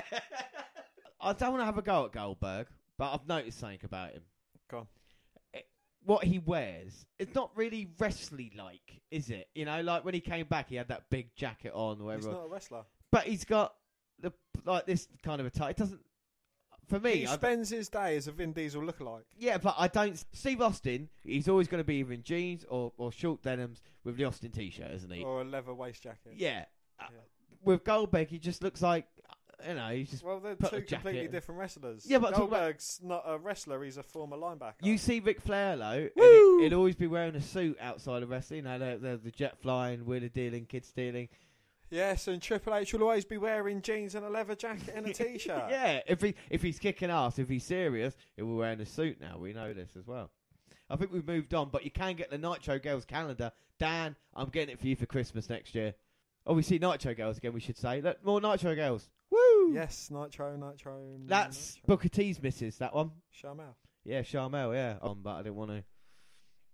Yeah, look at these technical moves. Of course, similarly, the WWF were treating women as wrestlers and trying to get them involved. Someone like Sable, like say, women's champion. Is that the same time that Vince has got Sable on all fours crawling round barking like a dog. No, that was Trish, and just in a couple Sorry, of years. Trish. Couple of years' time that happened. Sable at the moment was the WWF star, and to be fair, they did try, even though it was all bra and panties matched and stuff. With Nitro, they never really tried, did they? You know, it was more, you know, It was using them for their purpose that WWF was using them for, but in their correct purpose, not having them flaunting about in bra and panties. But if WWF didn't do that, they wouldn't have had Lita and Trish Stratus. Trish. They wouldn't have had Trish. They wouldn't have had Trish and Lita, would they? Managers. Well, still, I'm just saying. And we see the Nitro party, and yeah, it's kicking off in here as well. It looks like a real sausage fest. It does. So back in the back, the detectives are talking to Liz. Dan, take it away. Liz says Goldberg accosted her by the water cooler. Where's the woman's water cooler? Is that next to the arm? Is that'd be Is it a heart? I mean, that's the coldest place on women.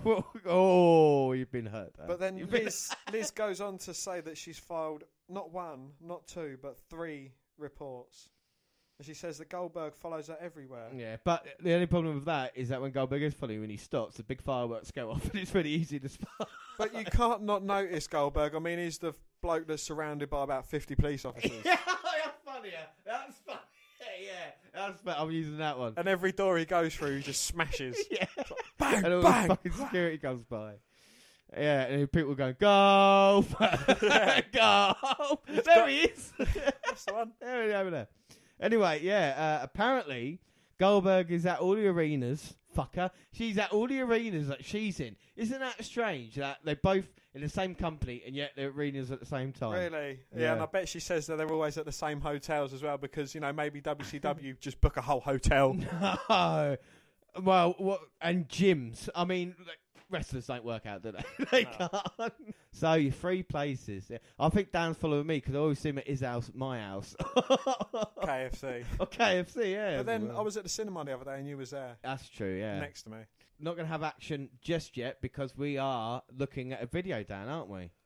We're looking at we're having a special look at Eddie Guerrero with the LWO and some lowriders. The Latino World Order. They're partying with some Latina honeys. Hey, Latino heat. La Parka does the La Parka poker. Silver King is cutting a mean rug. What's that mean? It's just how I get down with these, yo. Yeah, yo, yeah, cut a mean rug. Yo. That means something else where I'm from. Eddie sits down with the ladies on one couch. Not 2, but 1. While the LWO sits together on the other. Well, Eddie Guerrero is the leader of the LWO. What is the LWO? Like you said, it's the what? Latino World Order. And it's just the new World Order, but for Latinos. That does make sense. Did you enjoy the LWO, Dan? Terrible, I suppose. You know, they was just another part of the NWO spin-offs, should we say. Do you think it's good use of Guerrero or not? It is, yeah. You know, it's showing him in his early days. It's, you know, it's Eddie is still, again, what he used to portray, you know, lying, cheating, stealing, down with the honeys, or the honies. Down with my honies. Yeah, and we see the LWO card game. What? Eddie tells the LWO they own for what they have, and Damien and Dandy should leave the card game to go get everyone some sodas. Indeed, yes. And who else but El Patron makes a rousing speech at the end? Yes, he does. And this whole segment may be set up by the rumoured serious but not life-threatening car accident. Eddie Guerrero did suffer a serious car accident literally a couple of days before this over New Year's Eve. So bad, in fact, they weren't sure if he was going to come back and wrestle. It's only the one good thing Eric Bischoff did was when Guerrero got injured, Bischoff said, I'm not going to fire you or anything like this. I'm going to pay you full. And when you come back, you can have the position right on the card. So it's one of the nice stories about Bischoff, basically. Rey Mysterio. Yeah, Mysterio's a part of it. Juventud Guerrero was a part of it as well. Psychosis. All the Mexican wrestlers that we know and love. If it was round today, you'd be, you know, Grand Metalik and... Lince Dorado! Website, why don't you come to your senses? But it's a shame, though, Guerrero injured like that. But he would have a few... He's dead, James. Yeah, I know. Yeah. He's had worse. I know. He would come back from this. Well, I'm not going to tell you what else happens because it's not great. No spoilers. No spoiler alert. Well, one thing I noticed is a lot more wrestling action from WCW than there is. Do you know what I mean? There is a lot of videos and promos we've seen already. Definitely. I mean, this has gone on then longer than any match. Yeah. It's not right. I mean, you know, and especially if people in competition, you're not going to stay watching this, are you? It's going to be a moment you're going to go, all right, I'll see what's on Raw at the moment, you know? And if it's a match, you've lost a viewer, haven't you, you know? So, yeah. But back to the action. And what is it, Dan? What we got in store? Should have a little treat here. It's a 6th match on the card, and it is a tornado match. And it is Billy Kidman and Rey Mysterio Jr. versus Psychosis and Juventud Guerrero. Yeah, and I mean, this is going to be quite a good match. We've seen Kidman and Mysterio teaming up in recent weeks, kind of mutual respect over the Cruiserweight title. Kidman was in Raven's flock and it's kind of turned into this guy that I really think had a lot of potential during this time, Billy Kidman. I don't know what you thought of old Beanhead. Yeah, definitely. You know, he was good. He certainly made a good appearance on WWE as well when he joined. Yeah, big talent, big fan of Billy Beanhead. Yeah, I mean, and the Cruiserweight division, like we talk about hardcore, make it different. In WCW, it was just, for me, one of its crowning jewels, you know, the amount of talent they had in it. Most definitely, yeah. They had a lot of talent. I mean, you know, this is Lucha Libre wrestling at its finest as well. All these men, accomplished lucha wrestlers. So, you know, a lot of very good matches to be had. Yeah, and if we remember as well, we'll go back and see what wrestlers actually went forward or done stuff. Because, again, another World Heavyweight Champion, Rey Mysterio, will go, you know, forth into WWE, have a career. So, each man would go on to be in the WWE ring, you know. Yeah. Juventud Guerrero, yeah, he was around for a little bit, but his attitude stunk. He'd recently be unmasked as well because Bischoff apparently didn't like masked in wrestling, so he wanted to get rid of it. And by the end of the year, Psychosis and Mysterio both lose theirs. So, again, kind of it's a disrespect of the tradition, isn't it, of Mexico? We know what mask means. Yes, yeah. And has Ernest Miller, the cat, been out here yet? No. Then who's got Bischoff's tongue? Cat's got your tongue. I get it. That's good. No, but back to the action, if you were. We see Psychosis and Billy Kidman starting in, and 4 talented guys. Sorry. Don't you mean 5 talent guys? Who's reffing the match? Yeah, old Charles. The only one out of these 5 men still in a WWE ring today. Yeah, I mean, he would take the place of Teddy Long, someone who we saw refereeing earlier. Got to keep an eye on all this stuff, do you know what I mean? What referees are better as well, you know? Charles Robinson. Yeah, well, Nick Patrick as well. No, WCW, Charles Robinson. did good. Oh, Hebner shirt still hello. Oh, and Billy Kidman, 2 big drop kicks now on Juventud Guerrera. Oh, but misses the 3rd. Or Juventud Guerrera dodged the 3rd, shall I say. Yeah, and now with the chops. Woo! Oh, we got him up in a wheelbarrow, but Kidman managing to reverse it as well. Tags in Ray. And here we go. Actually, just about to pick up now. Oh! Head scissors takedown. Well, Mysterio at this point in time is one of my favourites to go back and watch. He could do everything. His knees weren't gone yet. He still had that spark. His knees weren't gone yet. Why has he got a massive brace on his left knee and his He suffered his first big knee injury of his career, but still, bear with me here. Mysterio feels fucking awesome, James. I'm going to correct you more often. No, it's true to correct me, but Mysterio would suffer this. Oh, he spins through the rope, 619-esque, kicks Juventud Guerrero's legs out from him. Turns Juventud inside out, but jumps the top rope. Oh, that's innovative from Rey Mysterio. I mean, body scissors taking Juve outside to the outside, but... Yeah, but Psychosis from behind, keeping Mysterio down. And like I say, LWO versus Kidman Mysterio. Mysterio thrown out the LWO. Juventud with a nip up. And this is a nice, fast-paced match at the moment. It is good, yeah. And it is good to see like the Latino style with these 3 men. And obviously Billy Kidman's style as well. You know, he's an American cruiserweight. Cruiserweight, but I mean, the amount of things that he's doing at the moment, he's creating good matches, and this is what WWE had over WWF, but didn't use it enough. You know, these type of matches you can put on, and with a talent in the ring, it'll keep you entertained for a good 15 minutes as well. You know, definitely, yeah. And we've already had, you know, Nitro is picking up a little bit. We've seen the Goldberg thing with Liz backstage. The match quality has picked up a bit, you know, compared, but the drama quality hasn't, I don't think. I think it's still drab and droll. We still don't know what's going on. You know, we're meant to we have no fixed main event. I know over in Raw we have no main event at the moment either, but do you know, at least with that, there is a story of the Night of McMahon wanting to punish Mankind and any people that hurt Shane. Shawn Michaels. Exactly, Shawn Michaels with DX as well, and Mysterio there with a tilt world backbreaker on Juventud. Can he get a tag? Oh, but Psychosis breaks up the tag attempt from Mysterio and takes out Kidman for good measure. But I have enjoyed these past two matches. I think they've been better quality-wise than we've seen in Raw at the moment. Definitely, yeah. It's real picked up now, and this is what it's all about, the Monday Night Wars, Nitro versus Raw, every Monday. And this, it's prime time pickings. Everyone's either watching this or Raw, so, they've got a... Like, all it takes is for me to phone you up. I go, James, there's a fucking shit-hot cruiserweight match on WCW. I'll switch over, bruv. And you're like, yeah, well, I'm getting a bit bored of, like, the commissioner coming out and... Yeah, I don't really want to watch Test versus The Godfather. Exactly, yeah. Oh! No matter how many hoes he brings out with him. We got hoes on Nitro. We got Nitro girls anyway. So Psychosis diving off the top towards Mysterio. Mysterio blocks it with a drop kick. Now can he get the hot tag? But both men going for their hot tag to their respective partners. Come on, Ray. Tag Billy the Kid in. Billy the Kid Man! He's Billy the Kid Man. Oh, he gets a tag. Oh, fucking hell. Nips over the top rope and a head scissors corkscrew takedown, but the LWO take over. Psychosis grabbing Billy Kidman, but Billy Kidman ducks it.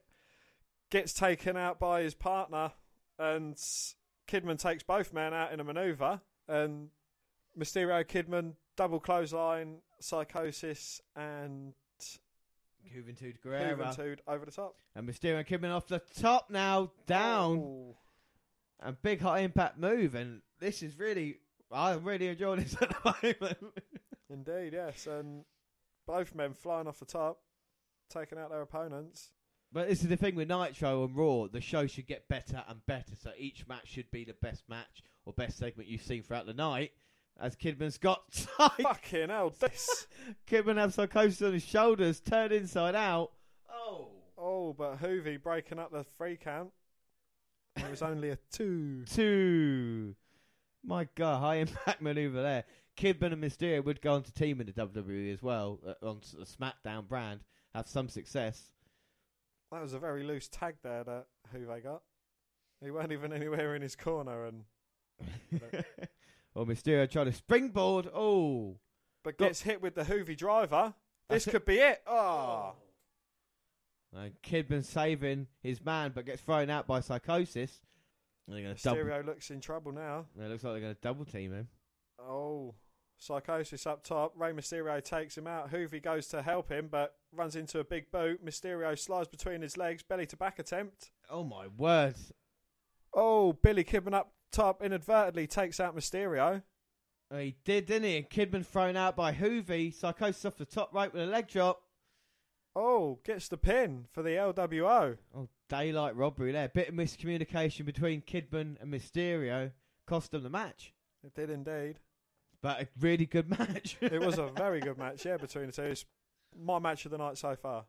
Yeah, no, fair play. Like I say, cruiserweights are different. Something you are not going to see on Raw. And this is what it's all about. Mysterio, Kidman, really, really good. It makes you want to see more of the cruiserweights, doesn't it? It does, yeah. And we go back to Goldnet. Well, there we go. Goldberg says that they're booked in the same arenas. The office puts them up in the same hotel, and he owns the gym that Miss Liz goes to. Well, that's... Yeah.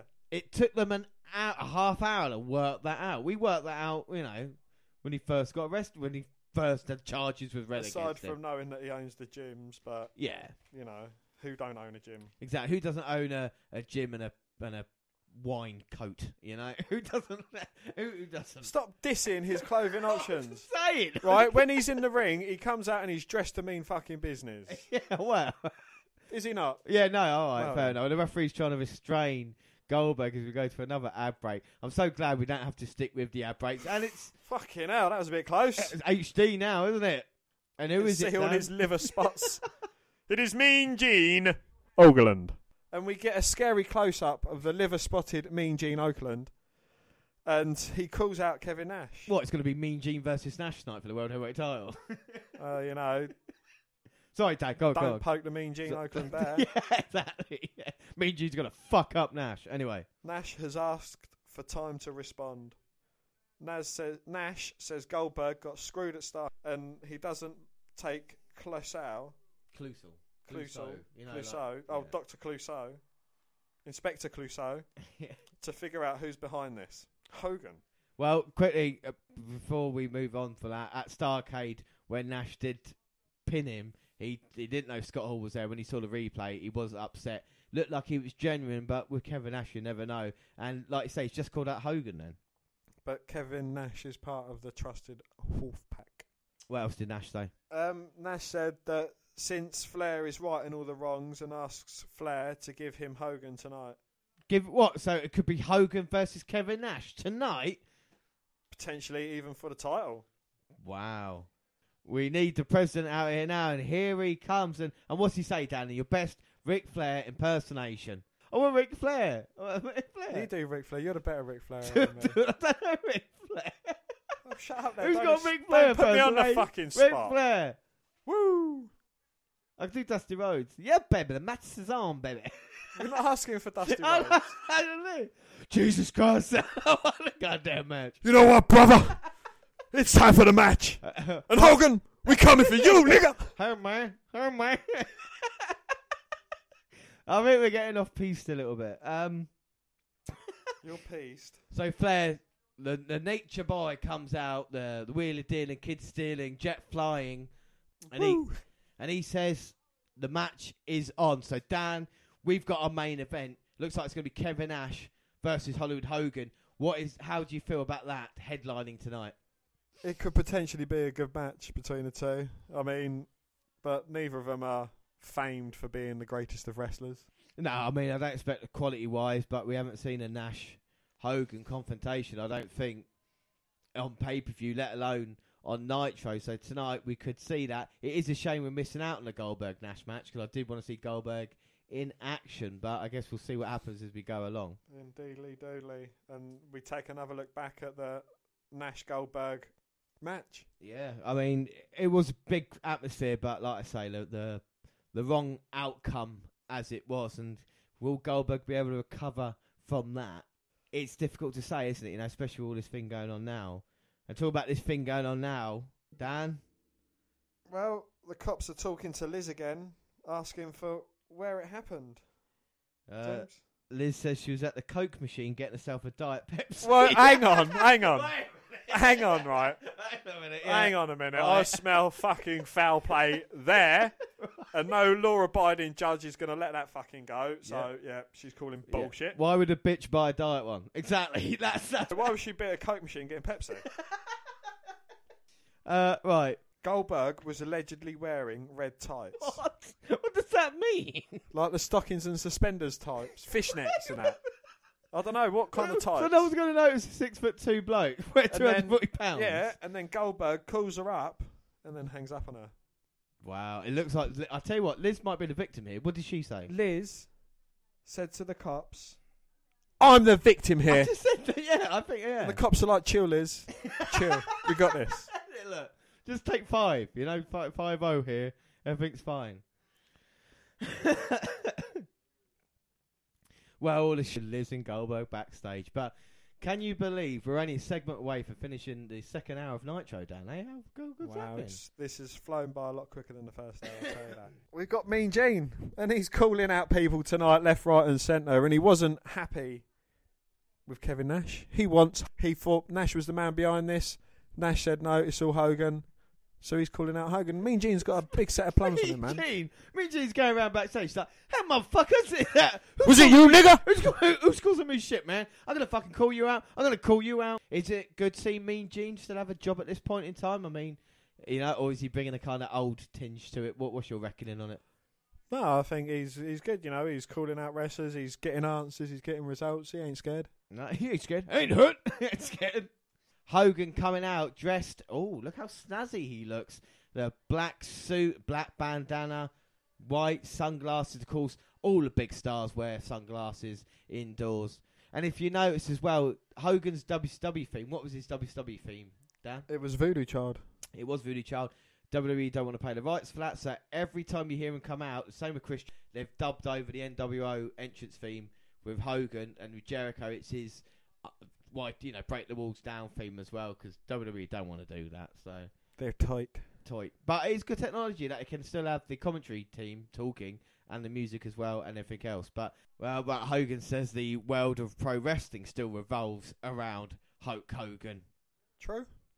Well, it'd be difficult to say otherwise, wouldn't it, really? He's been on top as world champion for the past 15 years at this point, do you know what I mean? At least 4 decades. Honestly, Hogan, and he'll keep going. He'll still have another world title reign in the noughties, you know? Definitely. And it's interesting, quickly, I'll make a good point. WWE. Are you complimenting on yourself or making a good point? WWE say, like, oh, this is what WCW did wrong, this is what they did. And yet WWE still did it. They employed people like Scott Steiner. They employed Hogan, gave him world title reign. They employed Nash, giving him, title matches against Triple H and stuff like this as well. So, WWE still made the mistakes WCW made. The only difference was it didn't kill the company because WWF were too strong, Indeed. It's an excellent point, yeah. And, and Hogan said that he was going to take this time to say goodbye to the fans and to announce his vice president candidate, because Hogan at the moment is running for president, Dan. However, when Hogan came here and saw the sexual deviant Goldberg, it made him sick, brother.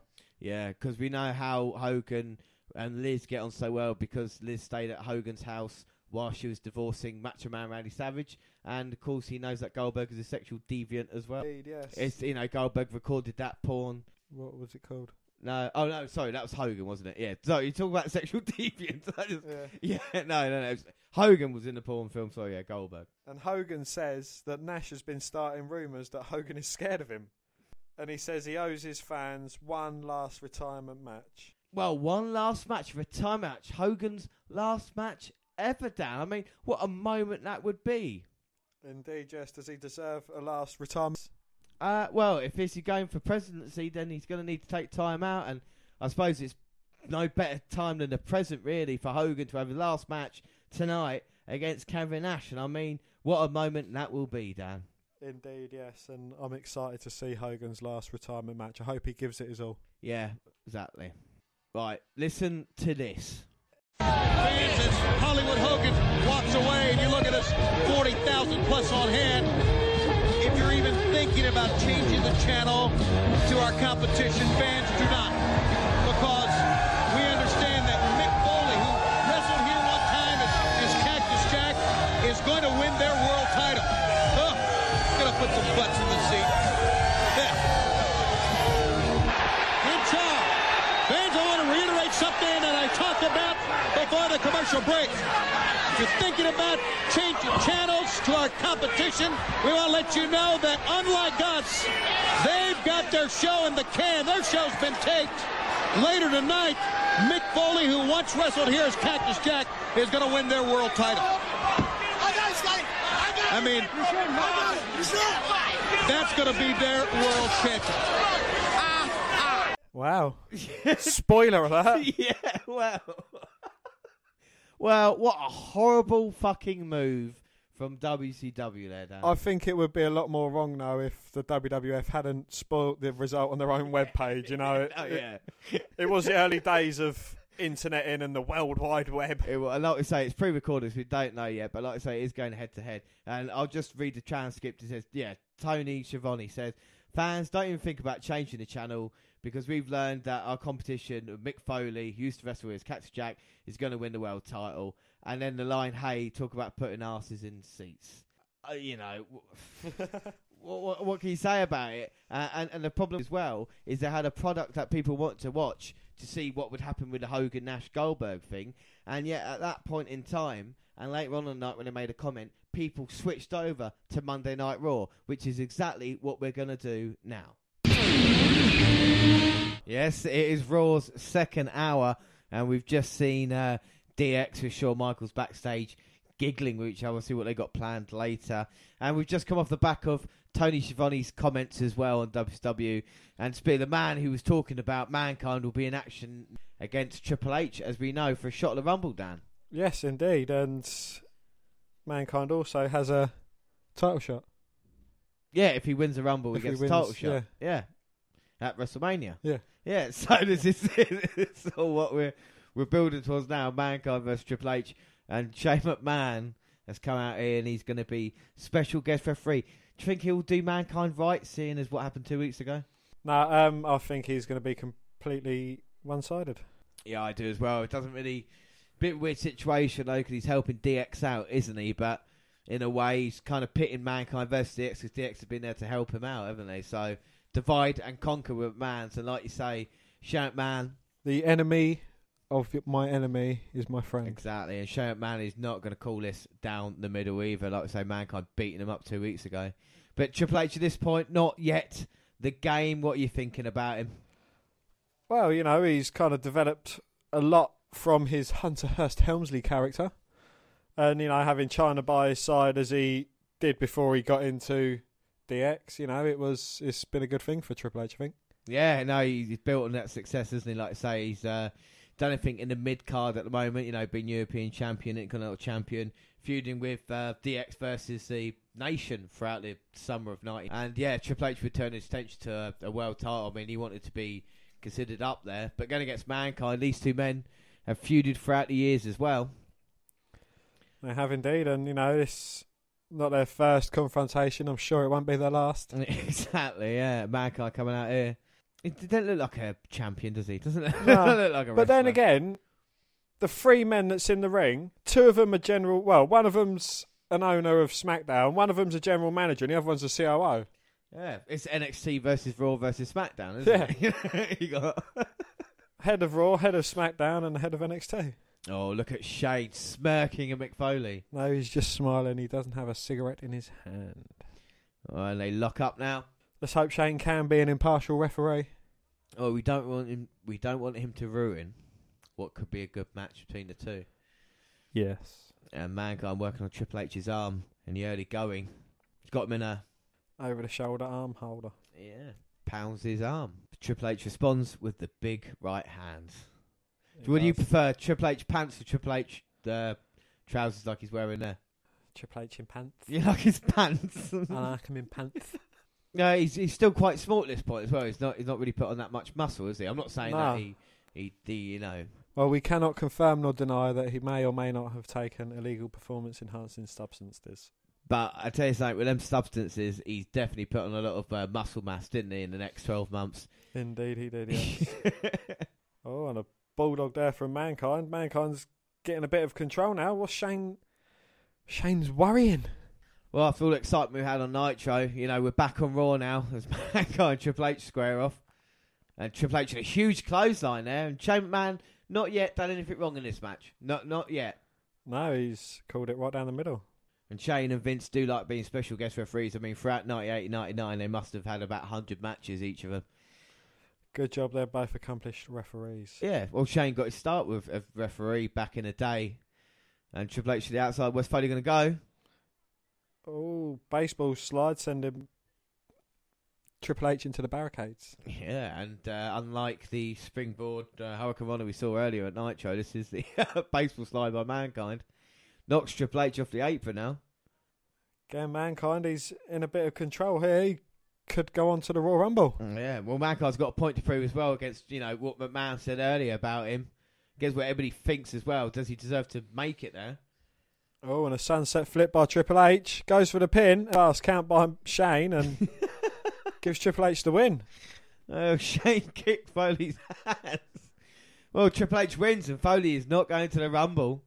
It's a good Shane did a crotch chop to go. Oh, yeah, well done, Triple H. Not really much of a match. Shane really ruined that. Triple H has the mic and tells him that business is business and that he will do whatever it takes to win the title. See, we said Triple H now wants to be WWF champion. That's fair enough. Yep. And, he got the win in the match. He does. Triple H tells him Happy New Year and pedigree Shane plants him right down. And he tells Mankind that he is all his. And Mankind has a Shane in a move and threatens to break his shoulder. Shane is screaming. Shane looks like he's in tremendous pain here. It looks like an abdominal stretch as such on the ground. Cross-face sitting down chicken wing. It is, and it's interesting to see a submission move you can get in and also have a microphone where you can use it to check on yourself and Shane. You must have really thought about that. And like you say, McMahon's coming down here now with his stooges Patterson and Briscoe.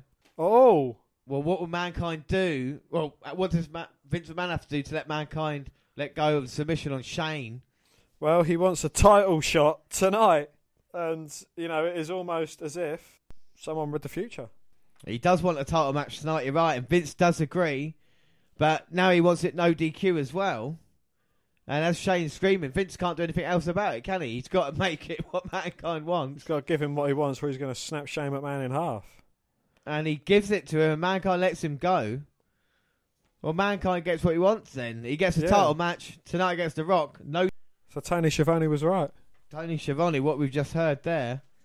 Like we say, this is pre-taped, and I guess that was the angle. We were wondering how he's going to get into it. Yeah. Mankind now using Shane again. I mean, is Shane the weak link of the corporation at the moment? He certainly seems that way. You know, if it wasn't for Shane interfering in the match, well, who put him in that position in the match? Oh, yeah. Does Vince McMahon blame Triple H now? Is it McMahon's fault for putting his son in harm's way? But The Rock can't be happy backstage, realising. And talking of The Rock, well, speaking of the devil shall appear. Rock saying to McMahon, what the fuck are you doing? Which is fair enough. The Rock is visibly upset. No, The Rock lost clean to Mankind at rock bottom, like we said. And if it wasn't for the McMahon's intervention, we would have had a new champ. Tonight, could The Rock be in trouble? So anyway, before we get on a bit too far, what did you think of the match, James?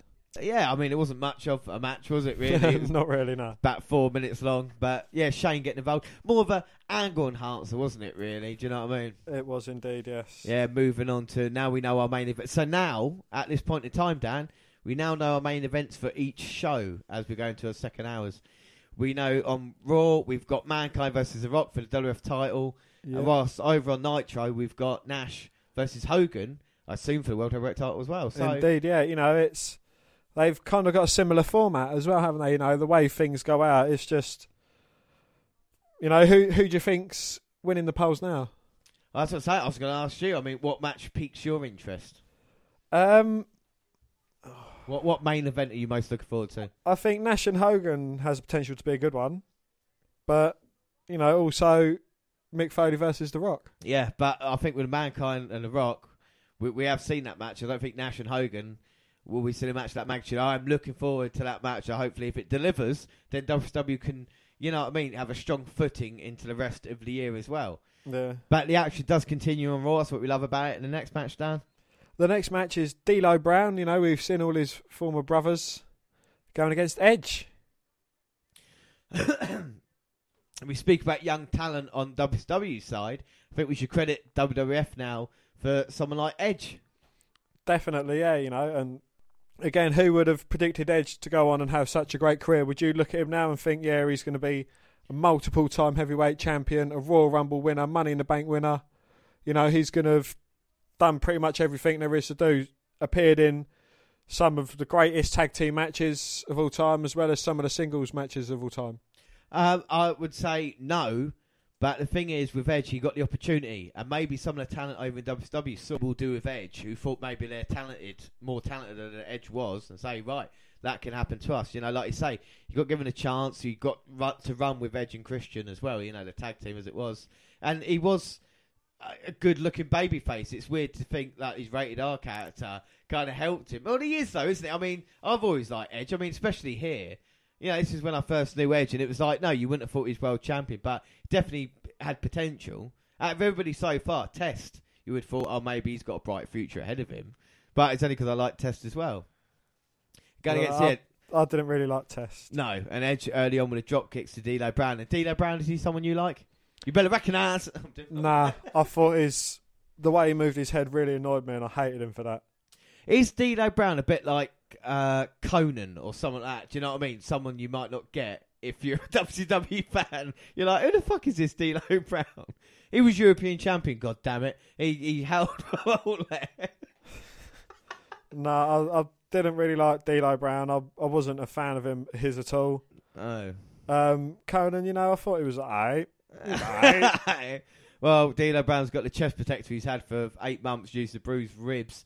Goes to the outside. What's Edge going to do?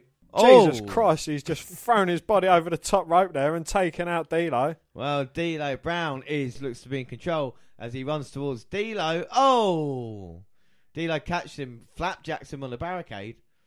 I see what you mean, the barricade. The black does look smarter, but I think the entranceway, I think Nitro for me wins it. Do you like the Raw kind of... I think it's a bit more... It's just a big Titantron, really, isn't it? It's not anything... Yeah.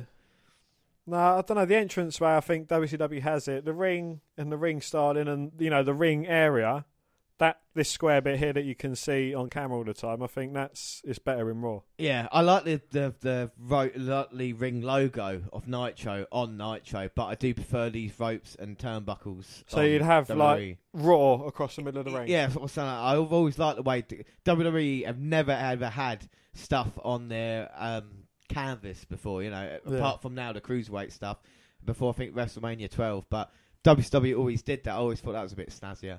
But I think the WWE ring is bigger as well. Do you know what I mean? I think it's slightly bigger, yeah. As they're back in the ring and they're going back and forth, they're putting a lot into this. Yeah, it's not a bad match actually. It's Oh, and a running powerbomb by D'Lo. Yeah, D'Lo hit sky high, a move that would paralyse Droz later on in the year, and D'Lo now up to the second rope. What? That's a bit low. D'Lo Brown now liking what he's doing. Like I said, been feuding with X-Pac throughout most of the year, and he's taking the piss with Edge there. Come on now, can't wait that long. Do you know who Edge is going to be? Goddammit, that could have contributed to Edge's neck injuries. Don't break his fucking neck. Yeah. Not the massive ladder bumps that he's going to have. Yeah, no, they're slamming down by D'Lo, who goes second rope. Of course, D'Lo's finisher was famously Frog Splash. Frog Splash, one of the best Frog Splashes around. Apart from Guerrero's, RVD, Rollins. Anybody else that uses Frog Splash? Kevin Owens. Yeah. Oh, he's making a slight comeback now, Dan. Go on, Edge. He's delivered a big high drop kick there to D'Lo, throws him in the corner. Irish Whip whips him to the opposite. Oh, but gets chucked outside by D'Lo, but lands on the apron, and D'Lo doesn't see that, celebrates a bit prematurely, and Edge takes him down. Yeah, and Edge on the top rope now. He's going to go for a diving cross body. He does, hits it. He'll get the free heel elite. Oh, and only a 2 count. 2. D'Lo managed to kick out.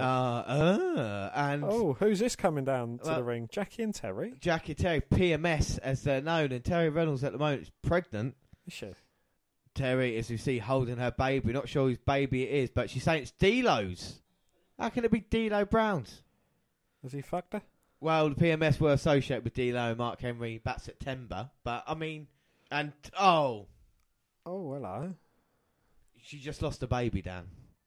You know what I'm saying? I saw her ass, mate. I don't give a fuck about a baby. I didn't lose my baby. Well, Terry Reynolds just fallen off the stairs and landed on her stomach, and we talk about attitude here, about the good, and we talk about the bad, and Terry Reynolds here is terrible.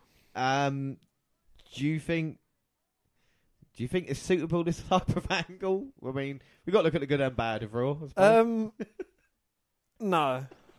I mean, look at her. She's got a... This is probably one of the worst angles that's ever been since Vince pitched the incest angle. And this is part of what we're doing on this episode as well, is that, it wasn't all WCW did wrong and all WWE did right. There were good and bad on each show, and we're trying to work out, you know what I mean? WWE did, or the Attitude Era did do bad things, stuff that wasn't entertaining or bad. It did indeed, and I do believe D'Lo must have been... Well, Terry's screaming and referee saying, nah, we've got to stop this. It's a stretcher. And again, I think it's in poor taste a little bit. But like I say, this is what they had to do. It was soap opera-esque, wasn't it, really, Very soap opera. Very soap opera. And you see, wouldn't you rather have them dancing in the aisleways than pretending they've got a baby and collapse into the floor? Comparing Terry and Jacqueline with the Nitro girls. Well, there's no comparison, really, is there? No, this is real poor taste. I always hate. I don't know why it is, but I always hate stretcher angles in wrestling. I don't find it appropriate, because when something does happen seriously, then you can't differentiate between the two, can you? So I think you blur the line, so I don't think it works. And again, after the ad break, we see another distasteful look at this. Raw is War for the first hour, then the second hour became Warzone, Dan. Yeah, we've got Goldberg being arrested for chasing down Miss Liz. We got an abortion angle here. Mark Henry fucking a bloke. We got. I mean, it's a highlight, and we've not even got to the main events yet. The doctor is there, and he can't feel a heartbeat. He can't feel a heartbeat, Dan. There's no baby now. And they can't feel a heartbeat. How fucking stupid. It is. Here comes Kane. This? Yeah. Oh, no, not this kind of Kane here, but the early Kane. I don't like the Stooges lackey with stupid signs pinned to his back. Well, he's got Briscoe's body shop in his back. I mean, I'll explain a little bit more about Kane.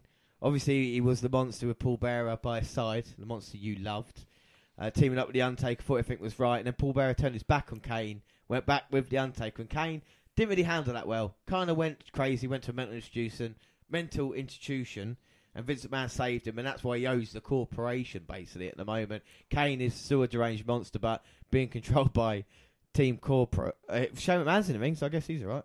Yeah, well, Shane is fine, and he's on the mic, and he's saying this will be a handicap match. It'll be Kane versus Patterson and Briscoe. My God, Pat Patterson, the first Intercontinental Champion, and Gerald Briscoe, one half of the famous Briscoe Brothers tag team. Kane doesn't stand a chance in this one, does he, Dan? They are scared, and Vince tells them, too bad. And how he told them, anyone involved with his son in being hurt will pay. And no two was involved in his son being hurt. Yes, they were, Dan. Like we say, McMahon doesn't like anybody touching or hurting his precious son, Shane. And Kane, the weapon of mass destruction here. Patterson offer him sweets. That might work for him. A cigarette and a condom. Is it a cigarette? Kane is taking out Briscoe now, and that sign could be in trouble. Where's Patterson going? Outside? Oh, Kane has Briscoe by the throat. Patterson's got himself a steel chair. Oh, Briscoe all the way to hell with a choke slam. Patterson looked like he was going to hit Kane with a chair, but offers it to him so he can sit down, and Kane kicks it out the ring. And Shane's still on the microphone, giving it all his best. Patterson down. Choke slam to Patterson. And he's not finished yet, is he? I mean, Kane, a deranged monster. You won't mess with him. Oh. And he posts Briscoe. And a big red machine now battering Patterson. And Shane can still... Oh, my God. Kane is choking Shane now. Well, McMahon threatens to send Kane back to the insane asylum. Or the mental institution, as I said. If he doesn't let go of Shane, you can see the power there that McMahon has over Kane.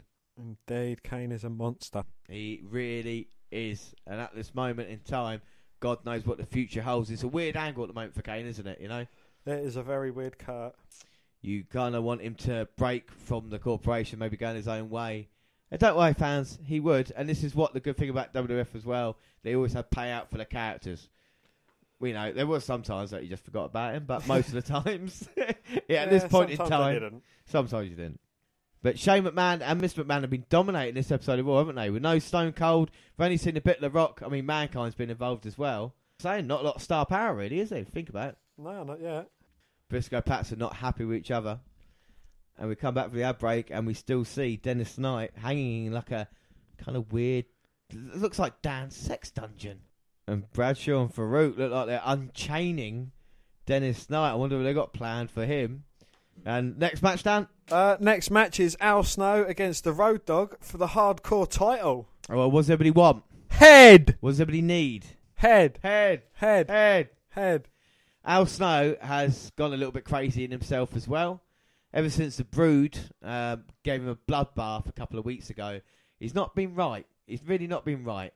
You can see the help me on his head as well. And you can see Head itself gone through some changes as well, you know. But do you like Head, Dan? No, I think it's stupid. That's stupid. It's almost as stupid as having, I don't know, like bringing out a horse, a little toy horse, a hobby horse. All right, what about Head versus Pepe? Who wins? No one wins in that match. Oh, and Al Snow hid. He put Head down as Road Dogg came out and he got sneak-tacked. And here we go. So what Hardcore Title's all about. Do you enjoy the Hardcore division? Yeah, it was very interesting. I like the 24/7 Raw. I thought that was, it was good for a while it lasted. Yeah, it was a different side of things, really, wasn't it? It really was, and anything goes, brawling all around as they have up the entranceway. Road Dogg throws Al Snow to the stairs. Another DX member in action. Indeed, they're getting a lot of coverage.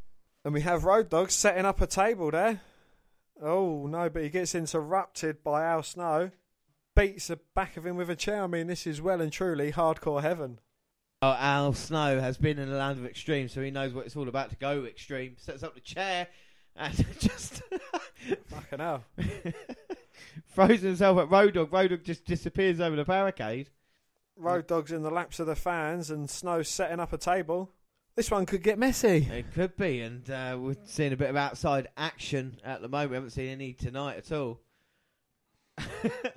See, we've had the cruiserweights on the hardcore division, you see? There's a lot of difference between the two. And now Snow's setting Road Dogg up on a table. Oh, springboards off the barricade into a moonsault, but Road Dogg dodges the moonsault attempt, and now Al Snow goes crashing through the table.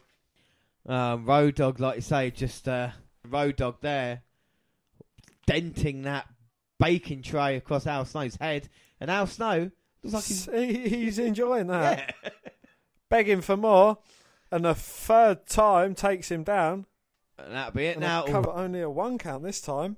And now Road Dogg and Al Snow still on the outside. Haven't been in the ring yet, which is always good for a hardcore title match. Definitely, yeah. And a few weapons as well, I like to say. Well, remember that hardcore title match, Al Snow versus Bob Holly, wasn't it? St. Valentine's Day Massacre, when they brawled out towards the... Yes, that was very interesting. No, it's fantastic. I mean, that's what hardcore division brought, wasn't it? It's like different. Yeah, I like the backstage rumbles, when there was like a 10-man scramble for the hardcore title and everyone's just pinning everyone. Road Dogg and Al Snow were the kind of innovators of hardcore division in WWF. First hardcore champion, Dan, who was it? Couldn't tell you. Mankind was awarded the hardcore title by Mr. McMahon in just a month ago as a kind of career achievement. And then since that point, Road Dogg has taken it on as his own. Road Dogg sets up the table and throws Al Snow through it. Hip toss. Oh, bloody hell. Hip tossed him off them steps there to the entranceway. Road Dogg looks to be starting to gain some control. He is, and Al Snow's in serious trouble. You would think after the move like that through the table, you would go for a pin, but this is hardcore. You're not going to keep them down, are you? And you can't keep a crazy man down. I mean, Al Snow's starting to take over on Road Dogg. I mean, hip toss through a table and a big elbow, and he's back in control. Yeah, Al Snow likes it as they go. The backstage there's some cops that arrested Goldberg. Oh no, wrong program.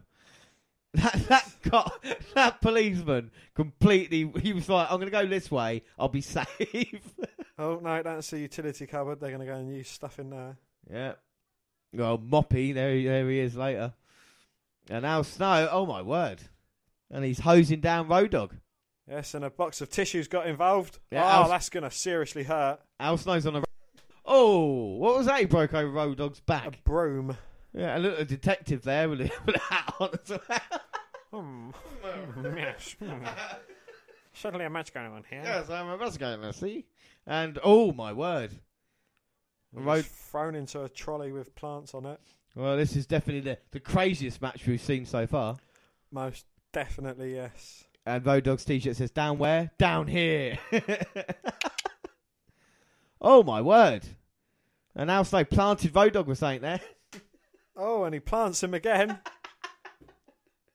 Oh, God. You can see I'll throw him into the barrels. I can see barrels.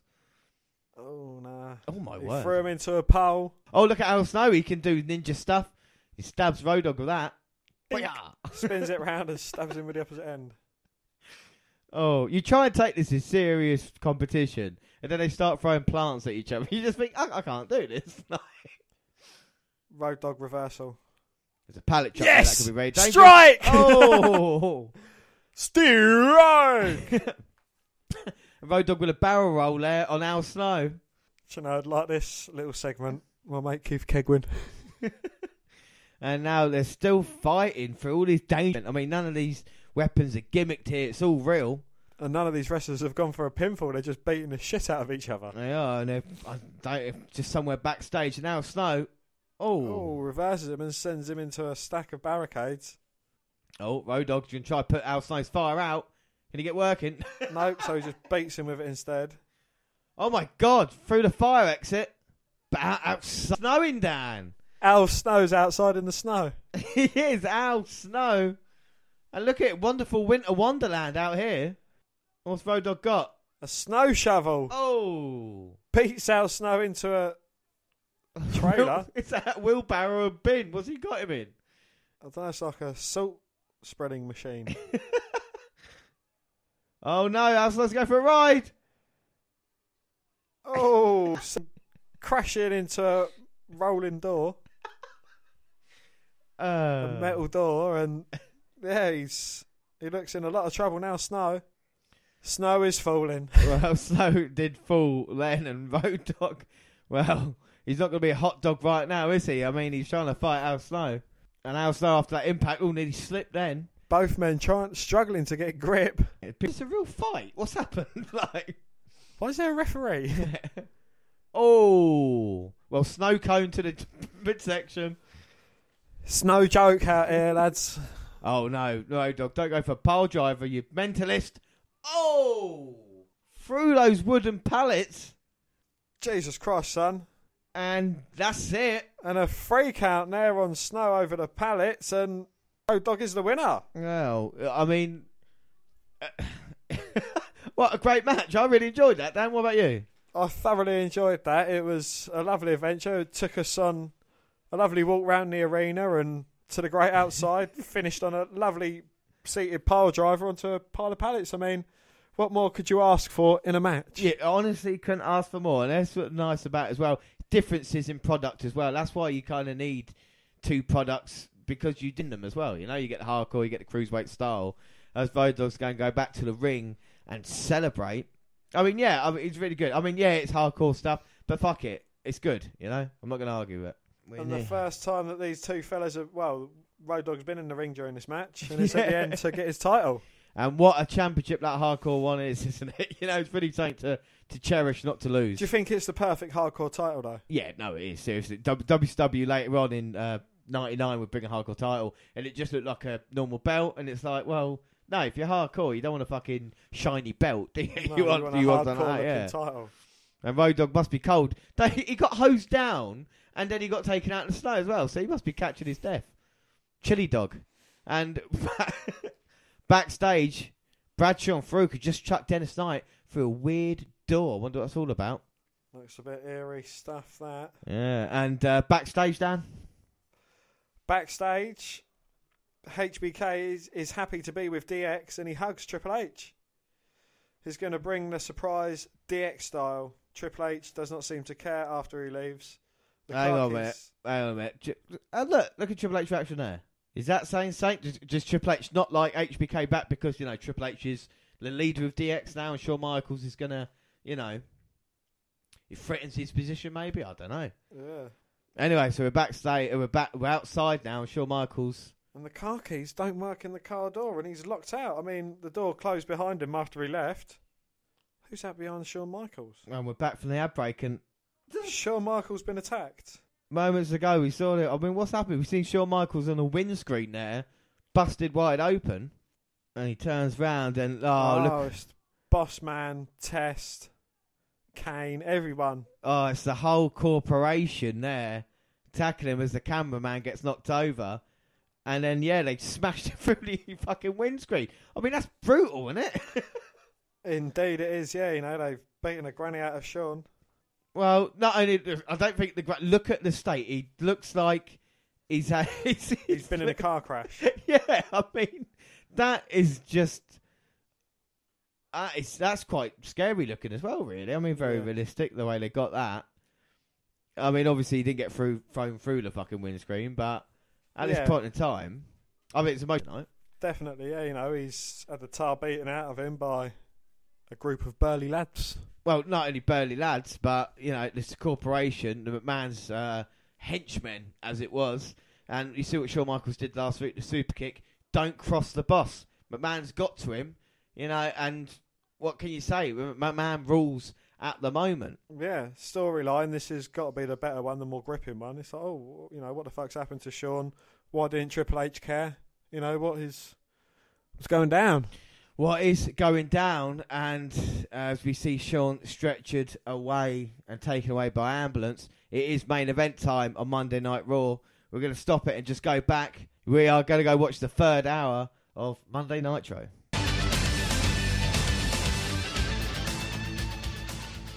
So we are back on WCW Nitro as we go into the third hour here. Backstage, we see Chris Jericho, and he's praising Scott Dickinson and saying that next time Saturn lays hands on him, Dickinson should DQ Saturn. Well, we saw it earlier. Maybe Jericho is trying to favour up trying to buddy up with the referee. I mean, it's good to have a referee on your side, isn't it, Dan? It is indeed, yes. As we see with Shane McMahon with Triple H and Mankind. But next match on Nitro? The next match is for the World Television Championship, and it is the champion Scott Steiner versus Conan, and Scott Steiner's got NWO member Buff Bagwell in his corner. Yeah, and these two have been teaming up ever since Scott Steiner betrayed his brother Rick back in the early part of '98. Buff and Scott Steiner have been inseparable, really, part of the black and white. And would you rate Scott Steiner on the mic because he's grabbed one here? Not great. No, he's not good, is he? But Scott wants Buff to tell him what a freak he is. Okay then. Yeah, but Scott actually got a decent response to his "holla if you hear me," which is probably his most famous line anyway now, isn't it? It is, yes. Buff mocks Dan Reeves and the Atlanta Falcons dance. He does, and Steiner says that Conan wants to get beat up one more time. And the Wolfpack music brings out Gonad. Well, like I say, Conan is not the best, and I don't really like Buff Bagwell either. I think Scott Steiner's my favourite out of the three men there, Chomper. What do you reckon? Scott Steiner probably has the most going for him, yeah. Yeah, if we're looking at it like this, I'm very much a Scott Steiner, you're the Buff Bagwell of this team. You know what I'm saying? Like, you understand that, don't you? That's fair comparison.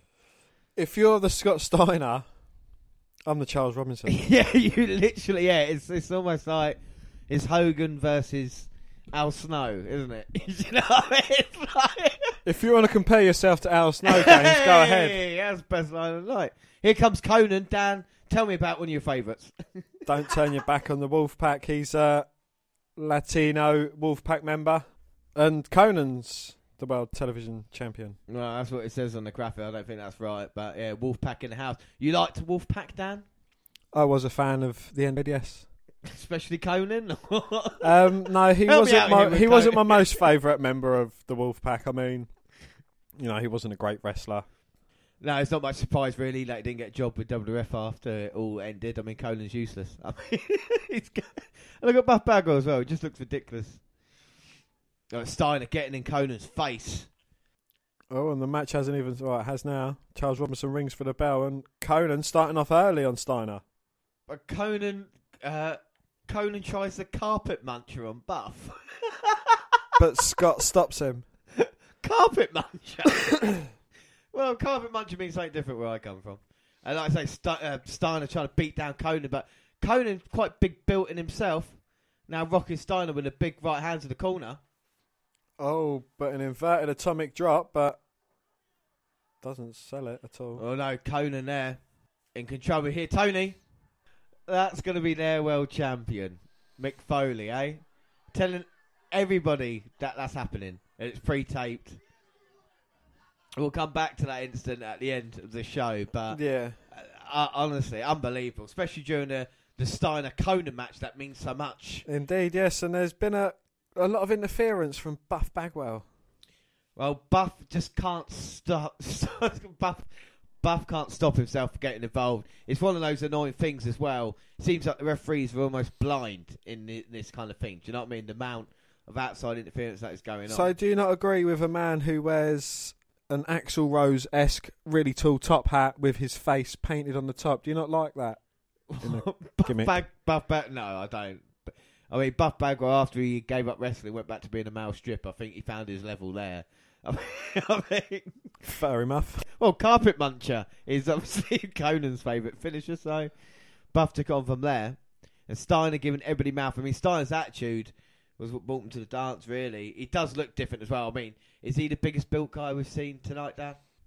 He really is. I mean, I think he's much bigger than Hogan now. I mean, we can't... Definitely, yeah. You know, going back to my favourite of WrestleMania 9, you can see the complete difference in the two. And now, you know, look at him. He's turned into Freakzilla. Yeah, I mean, Buff Bagwell, to be fair... He's quite buff. Yeah, he's not got a bad body. But, yeah, Stein, I think, is the most impressive physique as it's a belly-to-belly on Conan, but doesn't go for the pin. He's teaming up with Buff Bagwell at the moment. Just, you know, taking it easy. It's only Conan, isn't it, you know? It is only Conan, yes. Steiner now hanging Conan up in the corner. Belly to belly from up top. No, Conan manages to fight out. Steiner runs into the double feet. Oh, that was a terrible tornado DDT. I think that's the shittiest tornado DDT that I have seen. I mean, yeah, Conan now in the advantage, maybe. Double feet to the face. And he just completely beats down on Steiner. Well, this is a bit of a clusterfuck. Oh, no, Conan went for a clothesline. Oh, that's what the carpet muncher is. I mean, completely fucked up by the looks of things, but... It does, yes. There you go. And now what's Conan going for now? What's this move called? Oh, he's going for the Tequila Sunrise, I believe. And Buff Bagwell in, and this match ends in a DQ. Yes, that was a brilliant... I'm sorry, I've got to read. Well, a shit disqualification finish there, and now Scott Steiner's got the Steiner recliner on. Conan, the match. I think he lost the war there. And Scott Steiner's not finished yet. Here comes the NWA referee, and Scott Steiner with a chair. I guess this is what you call an NWA beatdown then. It is indeed, yes. Beating him with the chair and posing. I mean, Conan's fucked up and his friends ain't out here to help him. But this is classic WCW though, isn't it? It is, yeah. Screwy finishes. Yeah, that just massive beatdowns. Like you see, 2-on-1 there. The NWA were synonymous with the amount of times they just beat down people with no one coming to help, didn't they? You know, 2-on-1 attack, 3-on-1 attack. Yeah. Just that kind of group mentality, that kind of gang-like. And it needed to change in WCW. You know, what you say, people were out there to help. Yeah, but you could be watching Raw and the miscarriage. So, you know, it's the lesser of two evils, shall we say? Yeah, I suppose so. Bring me back the abortion. No. I want to see a live abortion on Monday Night Raw. Nitro. Maybe that's what's next for Liz. She says, like, you know, Goldberg raped me and I'm going to keep the baby and it's going to be a wrestler. Yeah, and then Goldberg spears the baby, pins it. This baby beat Street. There we go. We've made money. Up next, Dan, what is it?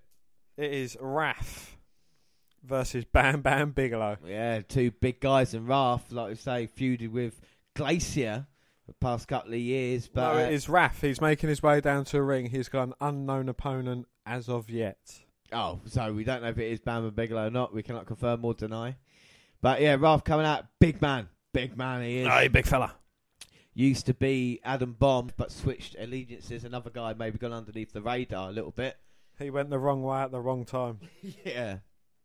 Wrath grabs the microphone. Go on, grab it, you big cunt. Go on, dare you. So, Wrath's got the mic. What's he got to say? For the last 6 months, I've been ploughing through competition like Sable ploughs through wrestlers. Like the competition, like a runaway freight train. I've been ploughing through the competition like a runaway freight train. I know you people paid your money to see Wrath drop the thermonuclear meltdown. The what? The thermonuclear meltdown. He is a fucking melt. He is a meltdown, and then he challenges anybody from the back who wants to be a man. And I mean, who's going to be a man? Woo! Well, to be the man, maybe Goldberg. Maybe I don't think we're getting Goldberg tonight. Maybe Stone Cold Steve Austin. Maybe he's made we switch across. Anything could happen. To face the wrath of Wrath. Could be a Wrath. Recently went on an undefeated streak as well. It was Kevin Nash that stopped that. Ooh. Oh my word. The Mastodon. No, that is not that man. It is Bam Bam Bigelow. Yeah, the beast from the east. Bam Bam Bigelow's coming out here with a mean look on his face. Recently arrived in WCW, got involved in the main event scene straight away with Nash and Goldberg, and then kind of just went back to like mid-card kind of wrestling in WCW. He did, yeah. And fucking hell, look at these two big men. Big men. Oh, and they're going nose to nose now. Well, Bam Bam's got the girth, shall we say, but Wrath did. And the muscle definition advantage, if that's an advantage. Yeah, exactly. That's the advantage you got over me, I suppose. But the unstoppable force meeting the immovable object and neither man given an inch. Big close on there from Raph. It is. But Bigelow pulls down a top rope and Raph goes to the floor. Oh, and Bischoff actually finally starts to talk, and he starts trash talking Goldberg. Doesn't know what he's fucking talking about, the stupid no talent cunt. Maybe Bischoff's having a go about the coat he's wearing, Dan. Maybe he's maybe maybe like... Goldberg's going to come and have a go about your face, James. How's about that? All right, calm down. Don't fucking trash talk Goldberg. Well, Raph is trying to come back with knees to the gut. And the crowd goes mild. But Bigelow again takes it to Raph in the ring. Go Bigelow. Well. And again, is your interest in matches starting to wane a bit? I mean, Scott Steiner versus Conan, I mean, wasn't all that great, was it? Wasn't much of a match, Rick. It really wasn't much of a match, was it? And again, with these two men, I think you just summed it up right. I think these wrestlers are kind of taking the wrong turn. They've gone to WCW at this point, and they're kind of on a downward curve, and these other guys are seeing this. Or maybe WWE are thinking, see you later, releasing them, and they're thinking, well, I ain't got much option left. I might as well jump ship before my contract runs out, so I'm worth something. Well, exactly. Do you think how much money they saved paying like Bret Hart what he wanted, rather than that, and bringing up people like Triple H or The Rock? I mean, they couldn't have been on that much money, considering, do you know what I mean? And then working your way through them. Even Mankind could only be on, like, he wouldn't be paid main event level salary at the moment, would he? You know, someone like Bam Bam Bigelow.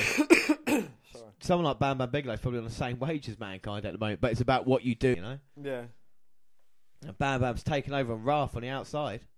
Yes, and the crowd are sitting on their hands. I mean, it looked like they're witnessing an abortion taking place. Well, or a miscarriage take place. But it's miscarriage of justice here for Bam Bam Bigelow if he loses. But I think the thing is, Nitro said it's live as well, and with 3 hours to fill, you know, they're putting this match in. And these two big fellas brawling on the outside of the ring. I mean, a bit back and forth between the two. Wrestling quality-wise, what do you think? It's kind of reminds me of WWF Circa 95, that kind of plodding style that they've got. It's not really exciting that you want, is it? You know, especially going up against like the hardcore title match that was on Raw. You're going to have it one way, aren't you? You know, I'm surprised they've not...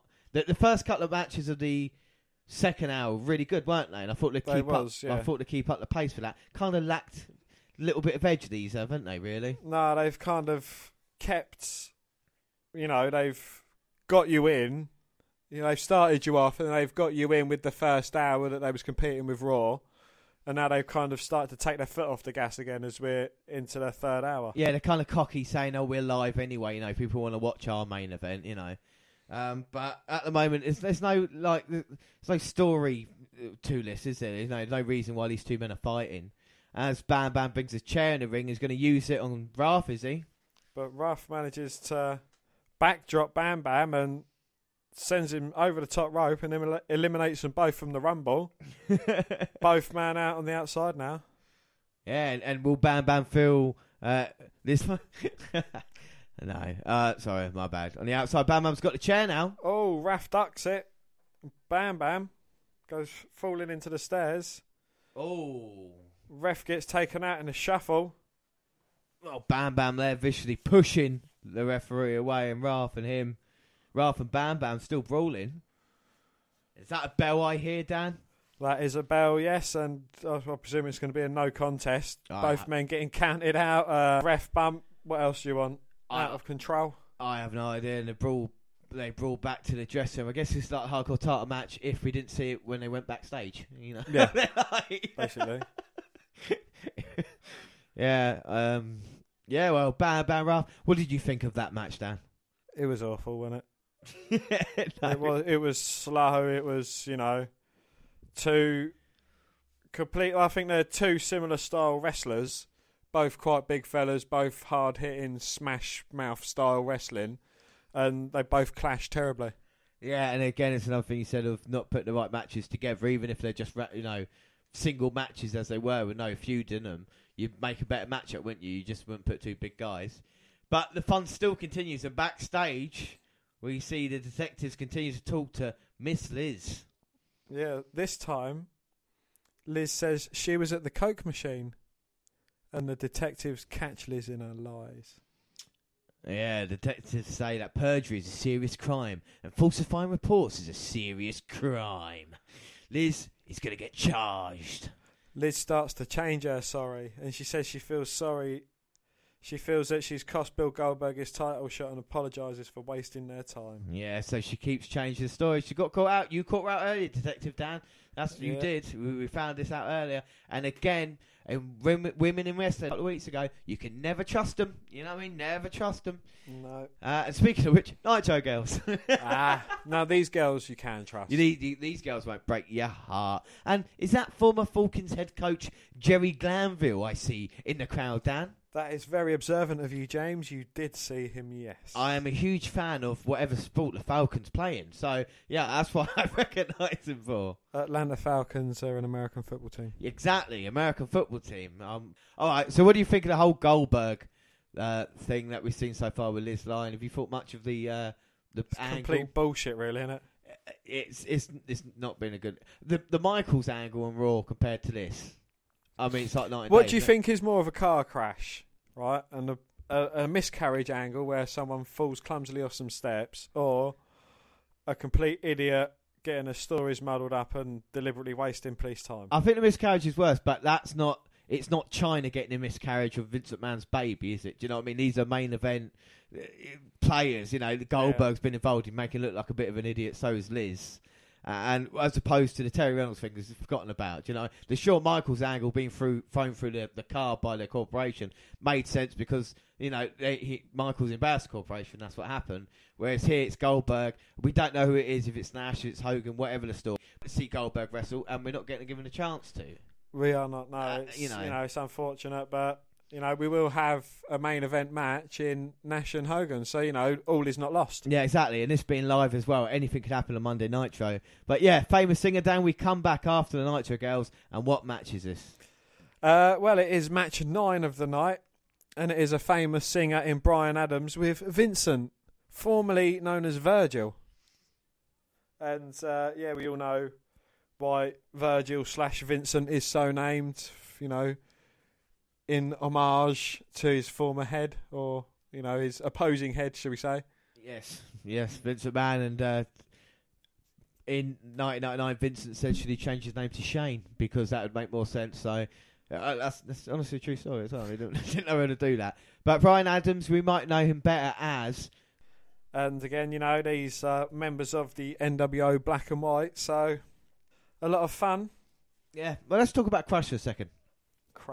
Crush, part of the WWF in the early 90s, feud with Macho Man Randy Savage, had a match with him at WrestleMania 10. Used to use the Heart Punch as well.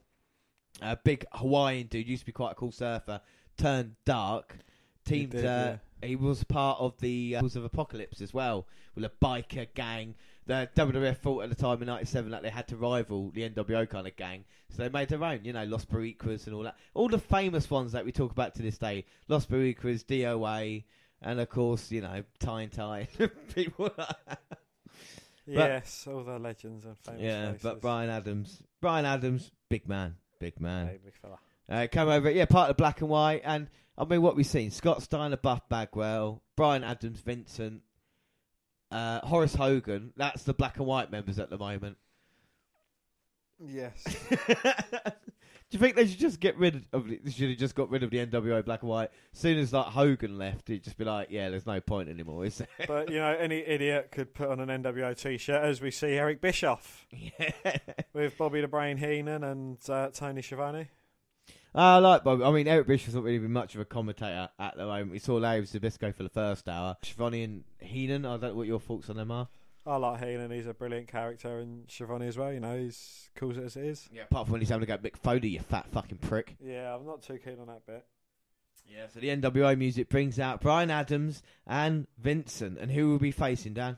He'll be facing one of the RKO masters in Diamond Dallas Page. Yeah, and if it wasn't for the Diamond Cutter, Randy Orton wouldn't have the RKO. Shut up. Shut your dirty... Rang DDP and said, is it right if I use the Diamond Cutter as my finisher? And he said, as long as you call it the RKO. DDP just said, look, as long as you do it right. And Randy Orton has taken that on, hasn't he? But Diamond Cutter versus RKO, who are you going for? RKO. Why? Because it happens out of nowhere. Yeah, so does Diamond Cutter can put in so many different variations. So many can the different RKO. ways. Fine. So DDP at this time, Dan, were you a fan? Yeah, I like DDP. You know, he's a good wrestler.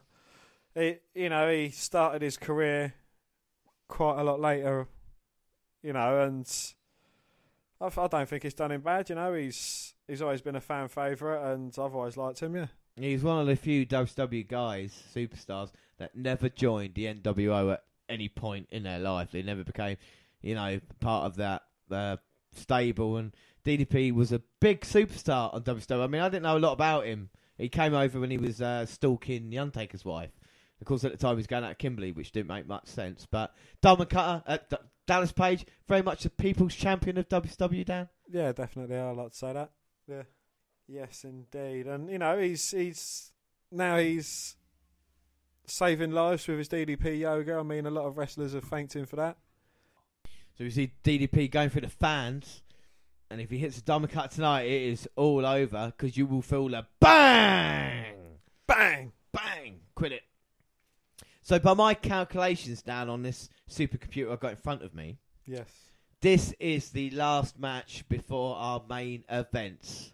Yes, I believe it is. What have you thought of Nitro so far this hour, Dan? It's been a bit down. It's been a bit terrible, hasn't it? Yeah. It's not really gripped me. If I was torn between the two, I would be watching Raw right now. Yeah, that's definitely... I mean, we had Wrath Bam Bam. What else did we have? Oh, yeah, who could forget the Scott Steiner Conan Classic that we just watched as well? That was a brilliant... Oh, they were NWO as well. Yeah, so we've seen quite a few. Bagwell, Buff, Brian Adams, Vincent, Horace Hogan. It's a stable to be scared of, really. Indeed. And Scott Steiner, the WCW TV champion, representing NWO as the TV champion. But this match, it started off DDP and Brian Adams. What's your expectations for this match, Dan? I don't know. Obviously, there's going to be a bit of interference by Vincent. Keep your eyes on him. And hopefully DDP can dodge it and hit the DC out of nowhere. And Brian Adams is taken over on Page. The big punches and the slaps. Big man. Do you know that also Diamond Dallas Page, Diamond Cutter, RKO, Randy? Yeah, the names. Have you said name in their finisher? Is that Stone Cold Stunner? I know, but I'll just call that the stunner. Rock bottom. The bookend. The bookend. There's not that many. Triple H's pedigree. Oh, and Brian Adams gone to the outside to get some help from Vincent. Oh, yeah. Steiner recliner. Anything Steiner does. Frankensteiner. Steiner. Scissors. Steiner hurricane. Oh, and Page vaulted the ring there on top of Adams and Vincent and, took him out. Oh, but like you said, Dan, how can the referee not see that? Randy Anderson, you may be back, but come on, make the right to call here. He's been struck off because of cancer. Hired back at twice away. And yet he can't see when Vincent has got hold of Page's legs. Adams with a shitty pile driver for 2 in a minute we've got to look forward to. So, like with the NWO, could you see like loads of different random members joining DX and... No, it's a similar kind of thing, isn't it? It starts off as a great stable, and then I think DX did well not to add any more members. Came of part of like the corporate team, you know what I mean, or other teams, but they always kept to themselves. I think the NWO, they did ruin it when they had that 3-man group. They could have just disbanded it there, and you could have the Wolfpack away from the NWO. Do you know what I mean? And then. But they just didn't. They carried on. It was just awful. You had so many members. Like from the darkness of the NWO black and white shone the Wolfpack. Yeah, but even like the Wolfpack, I understand that. But you shouldn't have had black and white at the same time. You shouldn't have Vincent. He should be fair. Do you know what I mean? It seems WCW were desperate just to sign any ex-WWE talent. It's like, you've wrestled for WWF. Let us sign you. Even people like Jim Duggan were fucking employed with him at the moment. Marty Jannetty. And that is the James half of our partnership. You are the Marty Jannetty to my Shawn Michaels. Yeah. Well, Page just hits the net breaker on Adams. He's going to go for the diamond cut, but Adams pushes him off. Oh, Oh, there's only so many times you can get out of the diamond cutter before it hits you. It is, and Page had the punches, but Adams behind the referee's back. Was that a low blow and dropping him on the top turnbuckle? Oh, that was nasty of Adams. He looks a fat fucker, doesn't he? He doesn't look toned, I think would be the right word, and now he's got Page up. Oh, really botched pile driver. Well, we have seen some horrible moves here tonight, and Page kicks out. But another fucking mess up from Nitro. But I do like the ring. Don't get me wrong. I do like the WCW Nitro. Do you think it's not a bit big, though? No, that's cool. I like that. I mean, yeah, maybe a little bit smaller, but still. Well, then if the ring was a bit bigger, it probably would look smaller. Yeah. And Brian Adams now got Page up in a bear hug, and he's just ragging him down, and I don't think Page can fight out of this. What we'll do next time, if we do this again, if it's a success, we'll go back to WCW in like 97, when that was the really shit hot show, and go against Raw and see which one. Do you know what I mean? We'll do it from different time scales. We'll go to 2001 and watch a Raw versus Nitro. We're like, no! Holy shit. Pivotal times. And I think a pay-per-view versus pay-per-view would be better as well. But then again, it will be longer. And Brian Adams hits a tilt-a-well backbreaker on Page, and he's got him down. Oh, but he only gets the 2. 2. And what can Page do from this position? Oh, my hip God! Toss counted into a DDT. How did you know that? I see it coming. Oh yeah, Page hits a desperation DDT on Adams. Then both men down, and now Page is back up, hulking up, is he? Oh, blocks the punches and hits the turning clothesline that he's patented, but Adams still stopping him. Oh, Page started atomic drop. Oh, Page is in big trouble now. Oh, Brian Adams in the corner with I'm going to stop calling it Brian Adams now. Big man with chops in the corner. And Adams Irish whip. Oh, big elbow though by Page. Vincent tries grabbing him, but he gets a punch to the head. Oh, a tornado RKO. Diamond cut. Diamond cut. And look at the reaction they got from the fans as well. Boom, self high five. Popular finish and popular winner there, DDP. Best bit in the match was Diamond Cutter. Yeah, definitely. Yeah, I think it was as well. Yeah, I mean, not much can be said. We are fast approaching now, though, the main events of each show. So what we're going to do, because Raw is pre-recorded, obviously we'll watch that first, and then we'll see what WCW can do to fight back from it. Yeah. Do you know what I mean? We'll see what WCW... Because they're live, of course. Can they have a better main event than WWF Raw? We find out. But what have you thought of Nitro and Raw up to these points, Dan? Up to the main events. What have you enjoyed been more? Awful. What have you enjoyed more out of Nitro and Raw? Raw. Yeah. Even though it had the miscarriage angle, I think it's been a lot more enjoyable with the wrestling quality. Yeah, I mean, it's not been a good third hour so far for WCW, has it? No, definitely not. I think there's far too much going on. Yeah, I mean, we've had so many interferences, so many DQ finishes. Let's hope the main event can pull them through. But we are off to Monday Night Raw.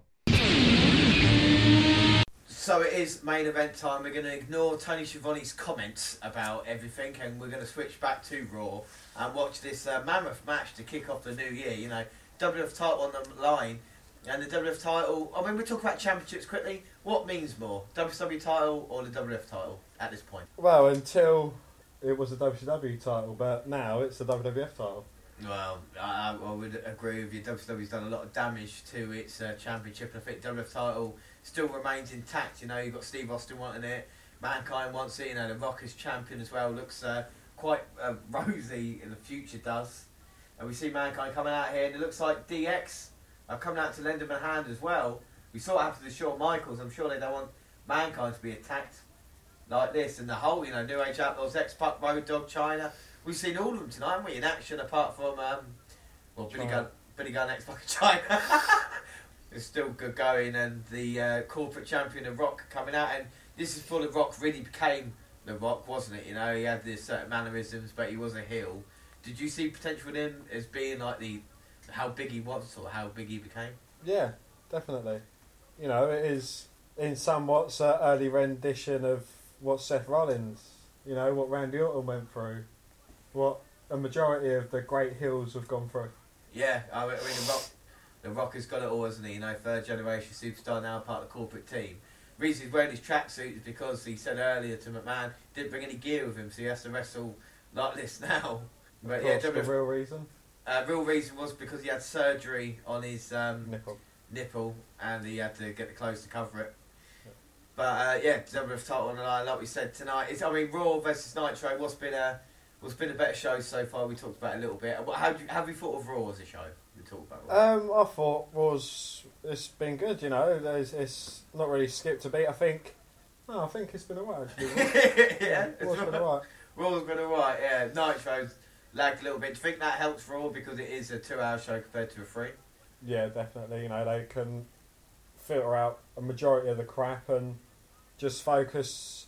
It's been like one continuous story throughout the whole episode, really, hasn't it? It's not been flip-flopping between 3 or 4 different stories, rivalries and silly things like that. Yeah, like I say, we've seen Test in action, we've seen some of the DX guys, and that's Showman being referee, of course, as well, you know. The corporate team have come out with The Rock, you know, Shamrock, Bossman, McMahon, Test, and Rock say, no, you don't need to beat him up, Shamrock, I'll do it for you.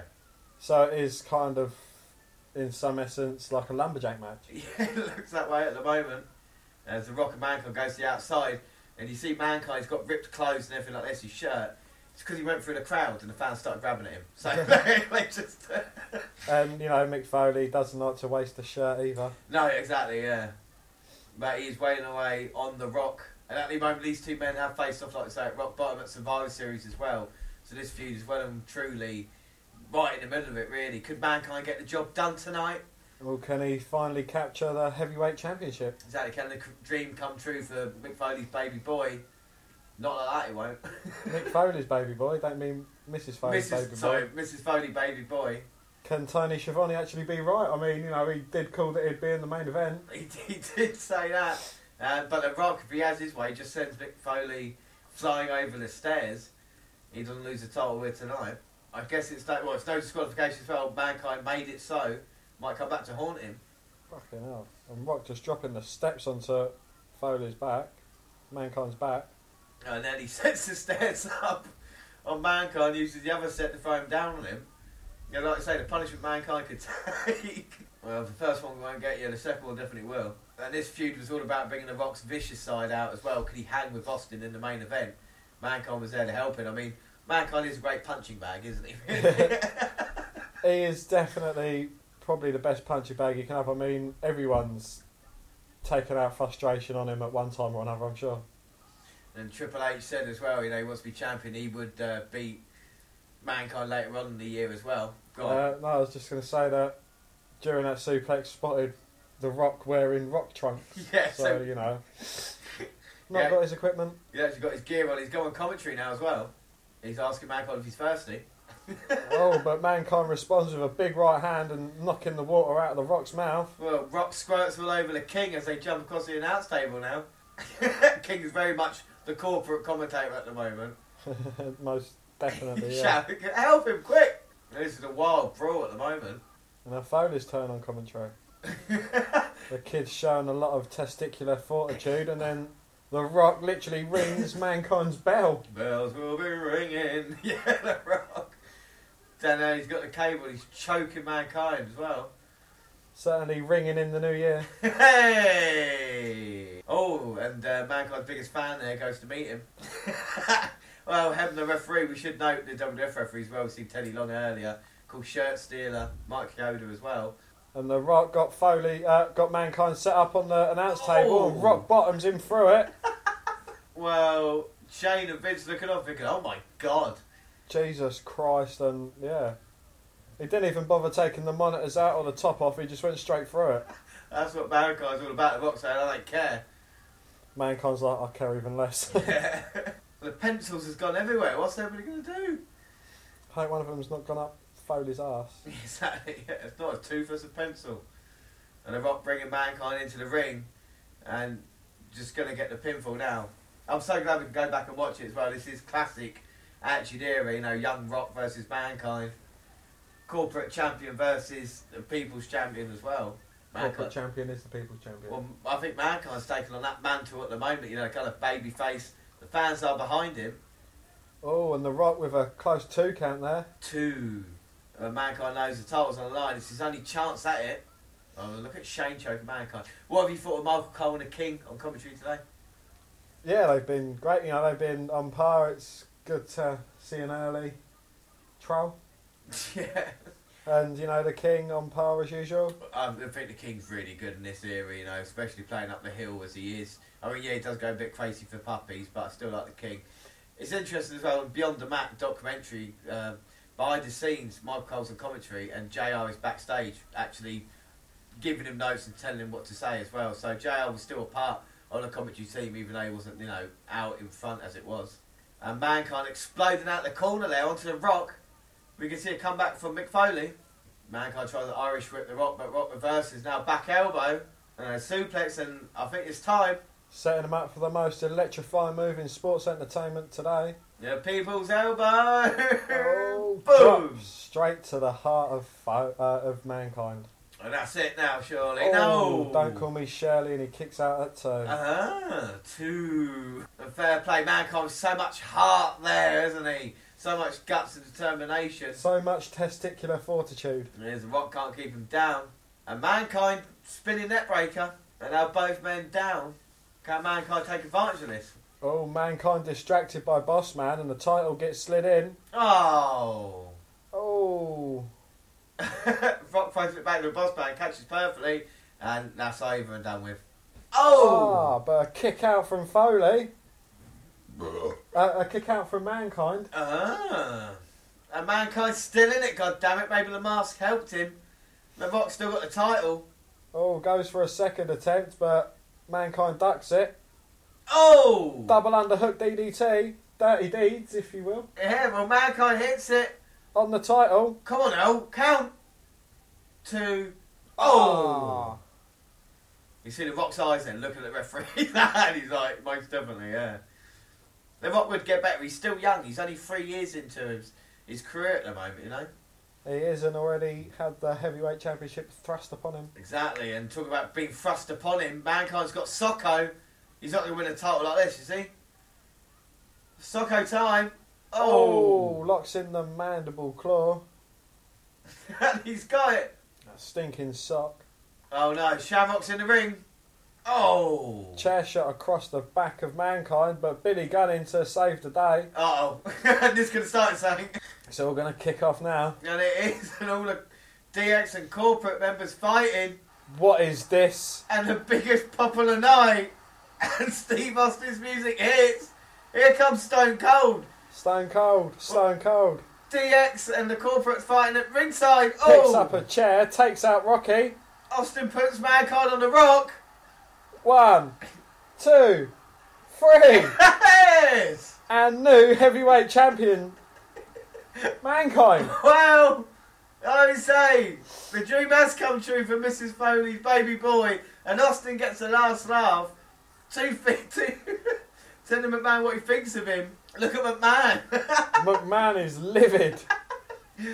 And what a moment we have here. Look at the fans going absolutely crazy. Mankind is ecstatic. And so are DX, fair play. They've got one over on the corporation. Stone Cold's got one over on the corporation, and Mankind's got the title. I mean, 3-time losers, I think. Exactly. The man who got told by McMahon earlier in the night, you'll never accomplish anything, is now the WWF champion, the champion of the world. And look at McMahon in Austin. They're going to have they've got business to finish at the Royal Rumble. Look at the Rock, can't believe it either. Unbelievable scenes here. Mrs. Foley's baby boy. Now look at DX celebrating with Mick Foley as well. Well, WWF champion. Now who'd have thunk it? Well, look at Mr. McMahon. He can't believe it. And I'll tell you something. DX look genuinely happy. They do, don't they? They're actually happy that he's won the title and he's one of those guys. And like I say, mid-card in WCW, being mocked by Tony Schiavone tonight, and he's in top of the mountain. And McMahon can't believe it, but Mr. Socko is champion, WWF champion. He is indeed, yes, and yeah, you know, it's his dream come true. But what a great Raw moment. I mean, what did you think of the match? I thought it was quite a good match, to be honest. You know, there was a bit of outside interference towards the end, but, you know, what more could you expect from a no DQ match? And the Austin pop at the end, brilliant. You know, to come out and cost The Rock the title, that's setting up the future for them too. Yeah. Brilliant. Most definitely, you know, like you said as well, setting up they've got the future there. But what a moment in time it was, you know, Austin coming out, the reaction. I've not seen a crowd, you know, it was one of the biggest pops of all time. And then they even cheered it more when Mankind got the victory. So it didn't take away from Mankind, did it? You know, it was one of those moments, honestly, that defines pro wrestling history. And, you know, Mankind has done it. Mankind and DX are celebrating in the ring. Mankind has the mic and tells him that he feels pretty darn good. Yeah. And Shane screams like a bitch. Vince assures The Rock that he will get his title back, and I will never forget this. I will never forget this. That's a great Vince McMahon. And Mankind dedicates the win to his kids and yells, "His daddy did it," and runs around the ring. Yo, daddy did it! Yeah, Your daddy did it! Fair play, and what a way to end Raw, and what a great Raw that was, and what a great main event when it done. It was a great main event indeed, yes, and brilliant. Yeah, I mean, we're talking about both shows compared at the end, but can WCW match that main event? I mean, they're going to have to go a hell of a way to do it, but they've built it up as much. You know, it is Kevin Nash versus Hulk Hogan. Yes, indeed, and you know, it has a match of legendary proportions. The Immortal One going against one of the great ones. Exactly, Big Sexy versus, like I say, Hulk Hogan.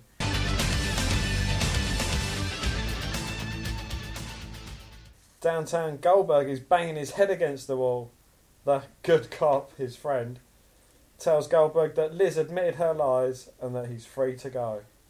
The cops uncuff Goldberg and he tells them to take him to the Dome. So Goldberg is on his way to the Georgia Dome and he's going to sort it out. He's going to go beat up Liz. With that wine coat on, he's going to go there and go like, look at this. But no, Goldberg is free to go and he's on the way to the Dome. Does that excite you, Dan, that Goldberg may be here before Nitro ends as we go to another break? Scary. It is. I want to see Goldberg. We've seen Steve Austin now. He's only got 2 policemen with him as well, so the other people best beware. Well, we see Steve Austin and Raw and what he done. Can Goldberg change the complexion of this match, maybe, that we're just about to see? Well, the bull-headed goatee man, I mean, he was missing most of the pay-per-view, and yet he's going to turn up at the end to determine the result. Can Goldberg do the same thing tonight? Exactly, and we see Michael Buffer is in the ring to do instructions. He always does the main event matches on pay-per-view, and he's been drawn in to do a few nitros to make it feel a little bit bigger. But you like Michael Buffer, don't you, Dan? Yeah, he's alright. You think he adds something to it as opposed to like... well, he adds something to the Royal Rumble. Yeah, no, I think it's a certain way he does it. I mean, don't get me wrong, I do like Howard Finkel, but, you know, I think with the main Howard events, Finkel is fucking amazing. Yeah. Howard Finkel is immense, but, you know, as far as voices go, Buffer has a brilliant one. He does, but are you ready, Dan?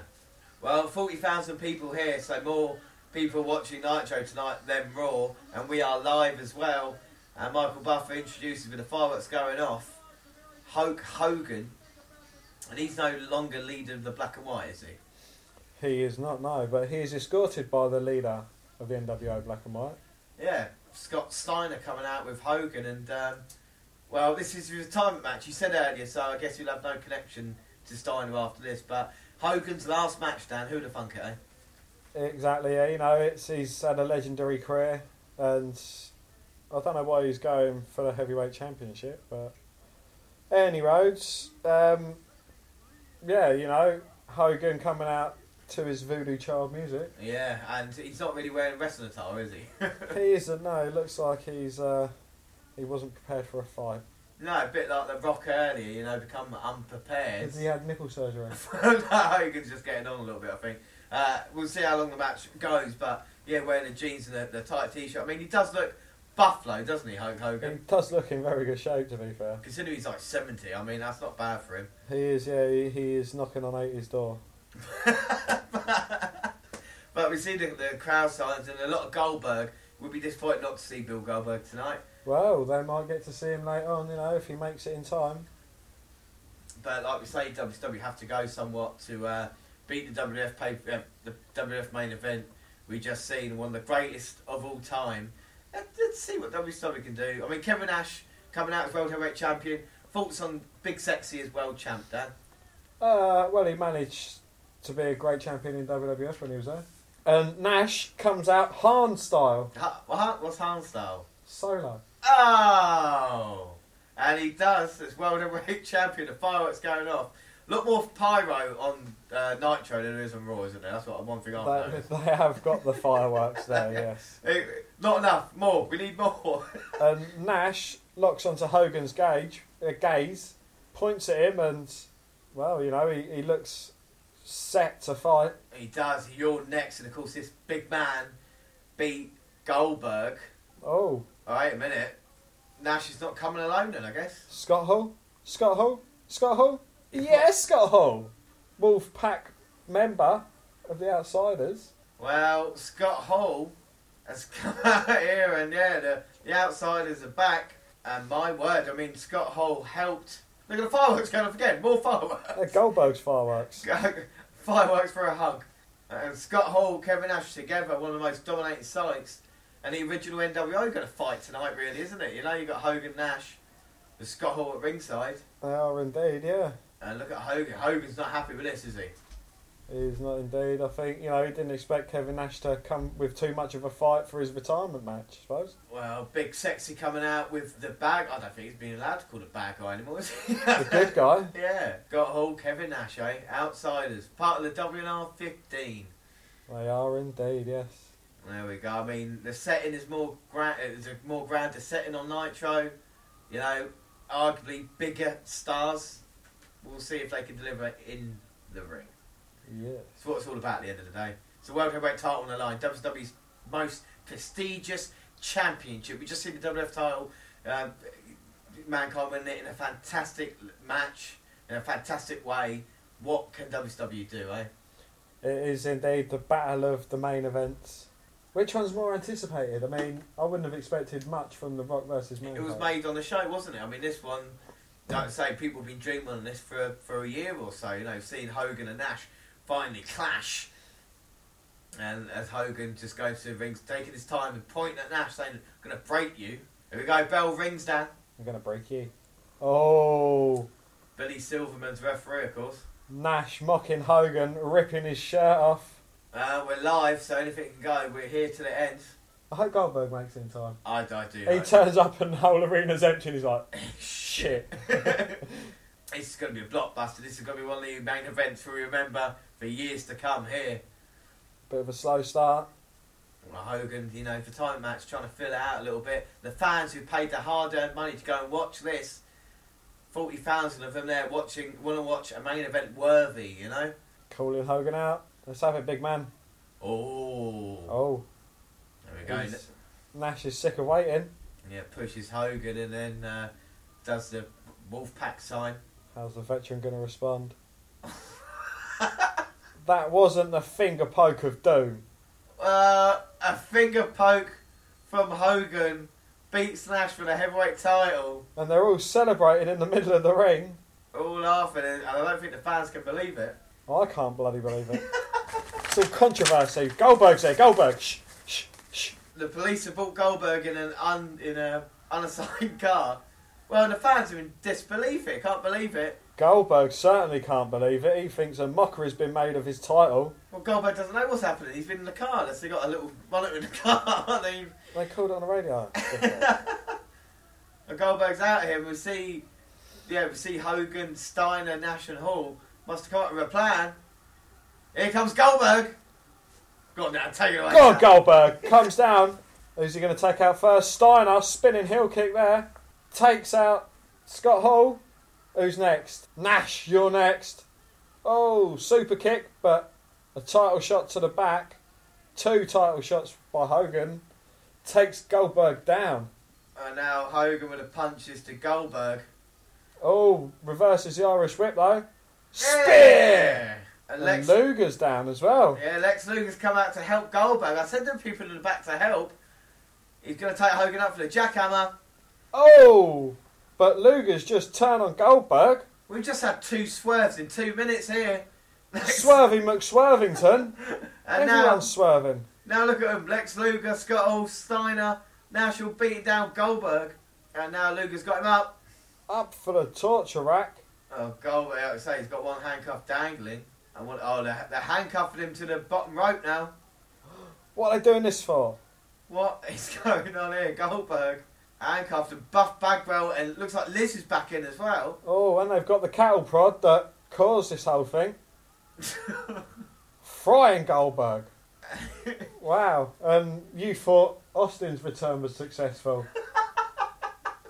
This is how to treat your number one babyface. You handcuff him, make him look like a complete idiot, and then just beat him down. There we go.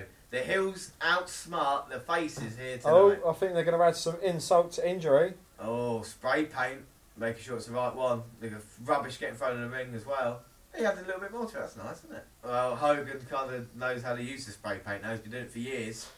Scott Steiner spray painted. Giving him some hair. Spray painted black and red on his hair and NWA for life on his back. Oh, tased him again, sending him out cold. Well, the NWO here, they've got Goldberg's, and now they spray paint NWO on the title belt down. Oh, well, they've just completely demolished the title belt. They've done it almost as bad a job as John Cena did with the spinner belt. Wow, it's awful. As we go off the air, we see kind of reformed Black and White and Wolfpack together, it looks like. So, as we end, now ask me, Dan, quickly, before we move on to anything else, ask me when Goldberg got revenge on Hulk Hogan for that attack. Go on. When did Goldberg get revenge on Hogan for that attack, James? He didn't. The match never happened. We'll talk about what happened after it. That's one thing I'm going to say. Right, so we move on now. Before... Finger poke of doom. Right, we've seen the finger poke of doom. For the negative ramifications the incident had on the company as a whole, with some wrestling journalists crediting it as the beginning of WCW's ultimate downfall and loss of the Monday Night Wars. The WWE refers to the match as one of the most scandalous title changes of all time, and states that the shocking does not even adequately describe this moment. According to wrestling writers Brian Fitz and Christopher Murray, the event insulted fans, upset viewers and alerted other wrestlers in the company of problems. They draw a direct link between the title change and the drop in ratings that took place in its aftermath. The New York Daily News stated that the match is widely considered the beginning of the end for WCW. In an interview with RF Video, Nash claimed that he had nothing to do with the booking of the incident when discussing what RF Videos referred to as an infamous one-finger pin with Hogan. Nash said that Goldberg was the one who caused that rumour to be spread and not... Yeah, but Nash also said on the Legend series that they were planning for Goldberg to come back and beat them all up, and he suffered an injury. In actual fact, Goldberg suffered that injury the following year, so Nash has got his timeline a bit mixed up as well. Oh, during the same broadcast, WCW announcer Tony Schiavone gave away the results of the WWF rival programmes Raw is War, which was taped earlier while Nitro was live, revealing that wrestler Mick Foley, as Mankind, was set to win the WWF Championship. Although this revelation was meant to deter Nitro viewers from switching to Raw is War, it instead reportedly prompted 600,000 viewers to change channels in order to see Foley's victory with the help of Stone Cold Steve Austin, with most viewers only tuning back into Nitro when there were 5 minutes left in the broadcast. So it kind of, WCW shot themselves in the foot. The other product people were watching, because they mentioned WWF, they thought, oh yeah, we'll go over and watch that anyway, see if it's any good. The final ratings for the night were 5.7 for Raw is War and 5.0 for Nitro. The next week on Raw is War, there were signs in the crowd that said, Mick Foley, put my butt in this seat. That's good. But like you say, a pivotal moment in wrestling history, the finger poke of doom. What could be so right in wrestling with the Mankind victory? What could be so wrong with the Kevin Nash and Hogan finger poke of doom? So we talk about, it had long-term ramifications on WCW. People didn't trust the product as much when you have a main event ending like that. But what was next in the foreseeable future? What was the next pay-per-view that WCW had, Dan? The next pay-per-view was January the 17th, 1999, and it was sold out. What were the three matches from? Jericho going against Perry Saturn and beating him. Wager match. If Jericho lost, he would leave WCW for 90 days. And if Saturn lost, he would be forced to wear a dress. Yeah, that's the match we were talking about, the feud coming up as well. Billy Kidman against Rey Mysterio, a very good match. David Flair with Ric Flair and Arn Anderson against Barry Windham and Kurt Hennig, and the main event, Goldberg going against Scott Hall. Yeah, I mean, and it wasn't the best pay-per-view, but the main event is something good, and we watched that on a forever moment. Episode 32, Sold Out 99, Goldberg versus Scott Hall in a ladder match. Whilst over on the WWE or WWF point of view, Dan, what was their next big pay-per-view? Do you want to do that? It was a Royal Rumble 1999, and we saw McMahon versus Austin. Austin was number 1, McMahon was number 2. Who would win the Rumble? We had that with Mr. McMahon winning in a shocking moment, what costed him. And of course, we had the brutal I Quit match as well. We can forget that. We go back to episode 31. You can listen to that in its entirety. Mankind versus The Rock in a sickening effort. One of the worst matches I saw. My first pay-per-view Rumble 99. It's one of those moments that you look at as well. You look at the Raw Nitro, you look at the next pay-per-views. WWE, WWF are going somewhere else, whereas WCW still stagnated and stuff like this. Yeah. But overall, Dan, we'll do our last little roundup now as we are. What was the better show overall, Raw or SmackDown for you? Raw. I'm going to say Raw was my favourite as well. Roster, what was the best roster? Was it WCW or WWE? WCW. WCW. Well, I don't know, because they both had their good parts, I think. I don't know, yeah. Yeah, well, I'm saying WCW had the stronger roster, what we saw of it, and Yeah. the rest of that they had. We saw Benoit, Booker T, Guerrero, even though he didn't wrestle, Jericho, people like this. The setting, what was the better one? Who had the best arena, the lights and everything, all that jazz? I preferred the WWE's out of like his barricades, and the matting and the fan type area, the illumination of them and that. But the ring ropes, I prefer WWF's. The mat, I think, it is good the way it is. I do like the symbol in the middle, just not as big. Entrance ways and Titantrons, I think WCW probably had the upper edge on that. So WCW wins everything altogether, yeah. I'd probably say the same with you there, weirdly enough as well. Commentary, who was the better commentary team? Was it the WCW guys, or was it Michael Cole and the King? I preferred Michael Cole and the King, to be honest. You? Yeah, me here, same here as well. I think Cole did really well, considering he doesn't, full-time commentate at that point. Really sold the fact that Mankind win it well, and the King is always good on commentary. I think Bischoff overshadowed the commentary team a little bit. Heenan at this point had given up, and Tony Schiavone, like I say, I didn't like what he said, so he could go fuck himself. Matches, what had the better matches? WWF. Yeah, for me, WWF as well. What had the better segments, backstage and stuff like this? What was better, WWF or WCW? WWF. I say that as well. So, over roster setting commentary match and segment, WWF win 3-2 on that one. We say overall show winner was Raw as well. So we give that a point. So yeah, 4-2. Raw beats Nitro then. So they were right about the Monday Night Wars then, weren't they? Yeah. They got that right. We can confirm that is correct. No, but what a horrible way to end Monday Nitro. Do you know what I mean? After giving the fans everything like that, to just ruin it in a matter of seconds. Yeah, and then just ruin Goldberg. Yeah, I mean, you wouldn't dare do that to Steve Austin, would you? Like you say, Austin had the last laugh on Raw, setting up more things, more exciting about that. But anything else? I mean, is anything from Nitro that you were surprised with? Anything from Raw that you were pleasantly surprised with? As we wrap up? Pleasantly surprised with the Cruiserweight division on Monday Nitro. That is probably the only positive and good thing that could have been taken out of that. Yeah, which side are you on? Raw. Raw, yeah, I think I'm on Raw as well. Yeah, no, I mean it's good to go back and see each program as we're watching live. It's good to see. And have you enjoyed it? Yeah, it's been good. To see what becomes of wrestlers. Like 16 years, 17 years down the line, 18 years down the line, and it's to see what they've become, what they've gone through. How things started as well. Yeah, exactly. And I think the next time we watch it, it will be. I think we're going to do 97. And I think we'll do a Nitro 97 versus a Raw. Very interesting to see. I mean, if this is successful, we'll see what happens. Before we go, don't forget you can follow us on Twitter at WWE Network Review or at Vince McDan WWE. I'm at J_Rowlands on there as well. We're on Facebook. Facebook, you can come and find our page and give us a like. We are the WWE Network Review Podcast, or you can come and find me and add me as a friend. I am Vince McDan. We're also across the Google platforms, on Google Plus, the W Network Review. You can send us an email to WNRpodcast@gmail.com. We're also on YouTube as well. There's numerous ways you can listen to us. We're on SoundCloud. On your phone. We're also on Stitcher Radio, your iTunes as well. You can download, subscribe, rate, review there. I have been James Rowlands, and I was joined by Dan White. Thanks for listening, everybody. We'll catch you next week for a Royal Rumble special. Bye. Bye.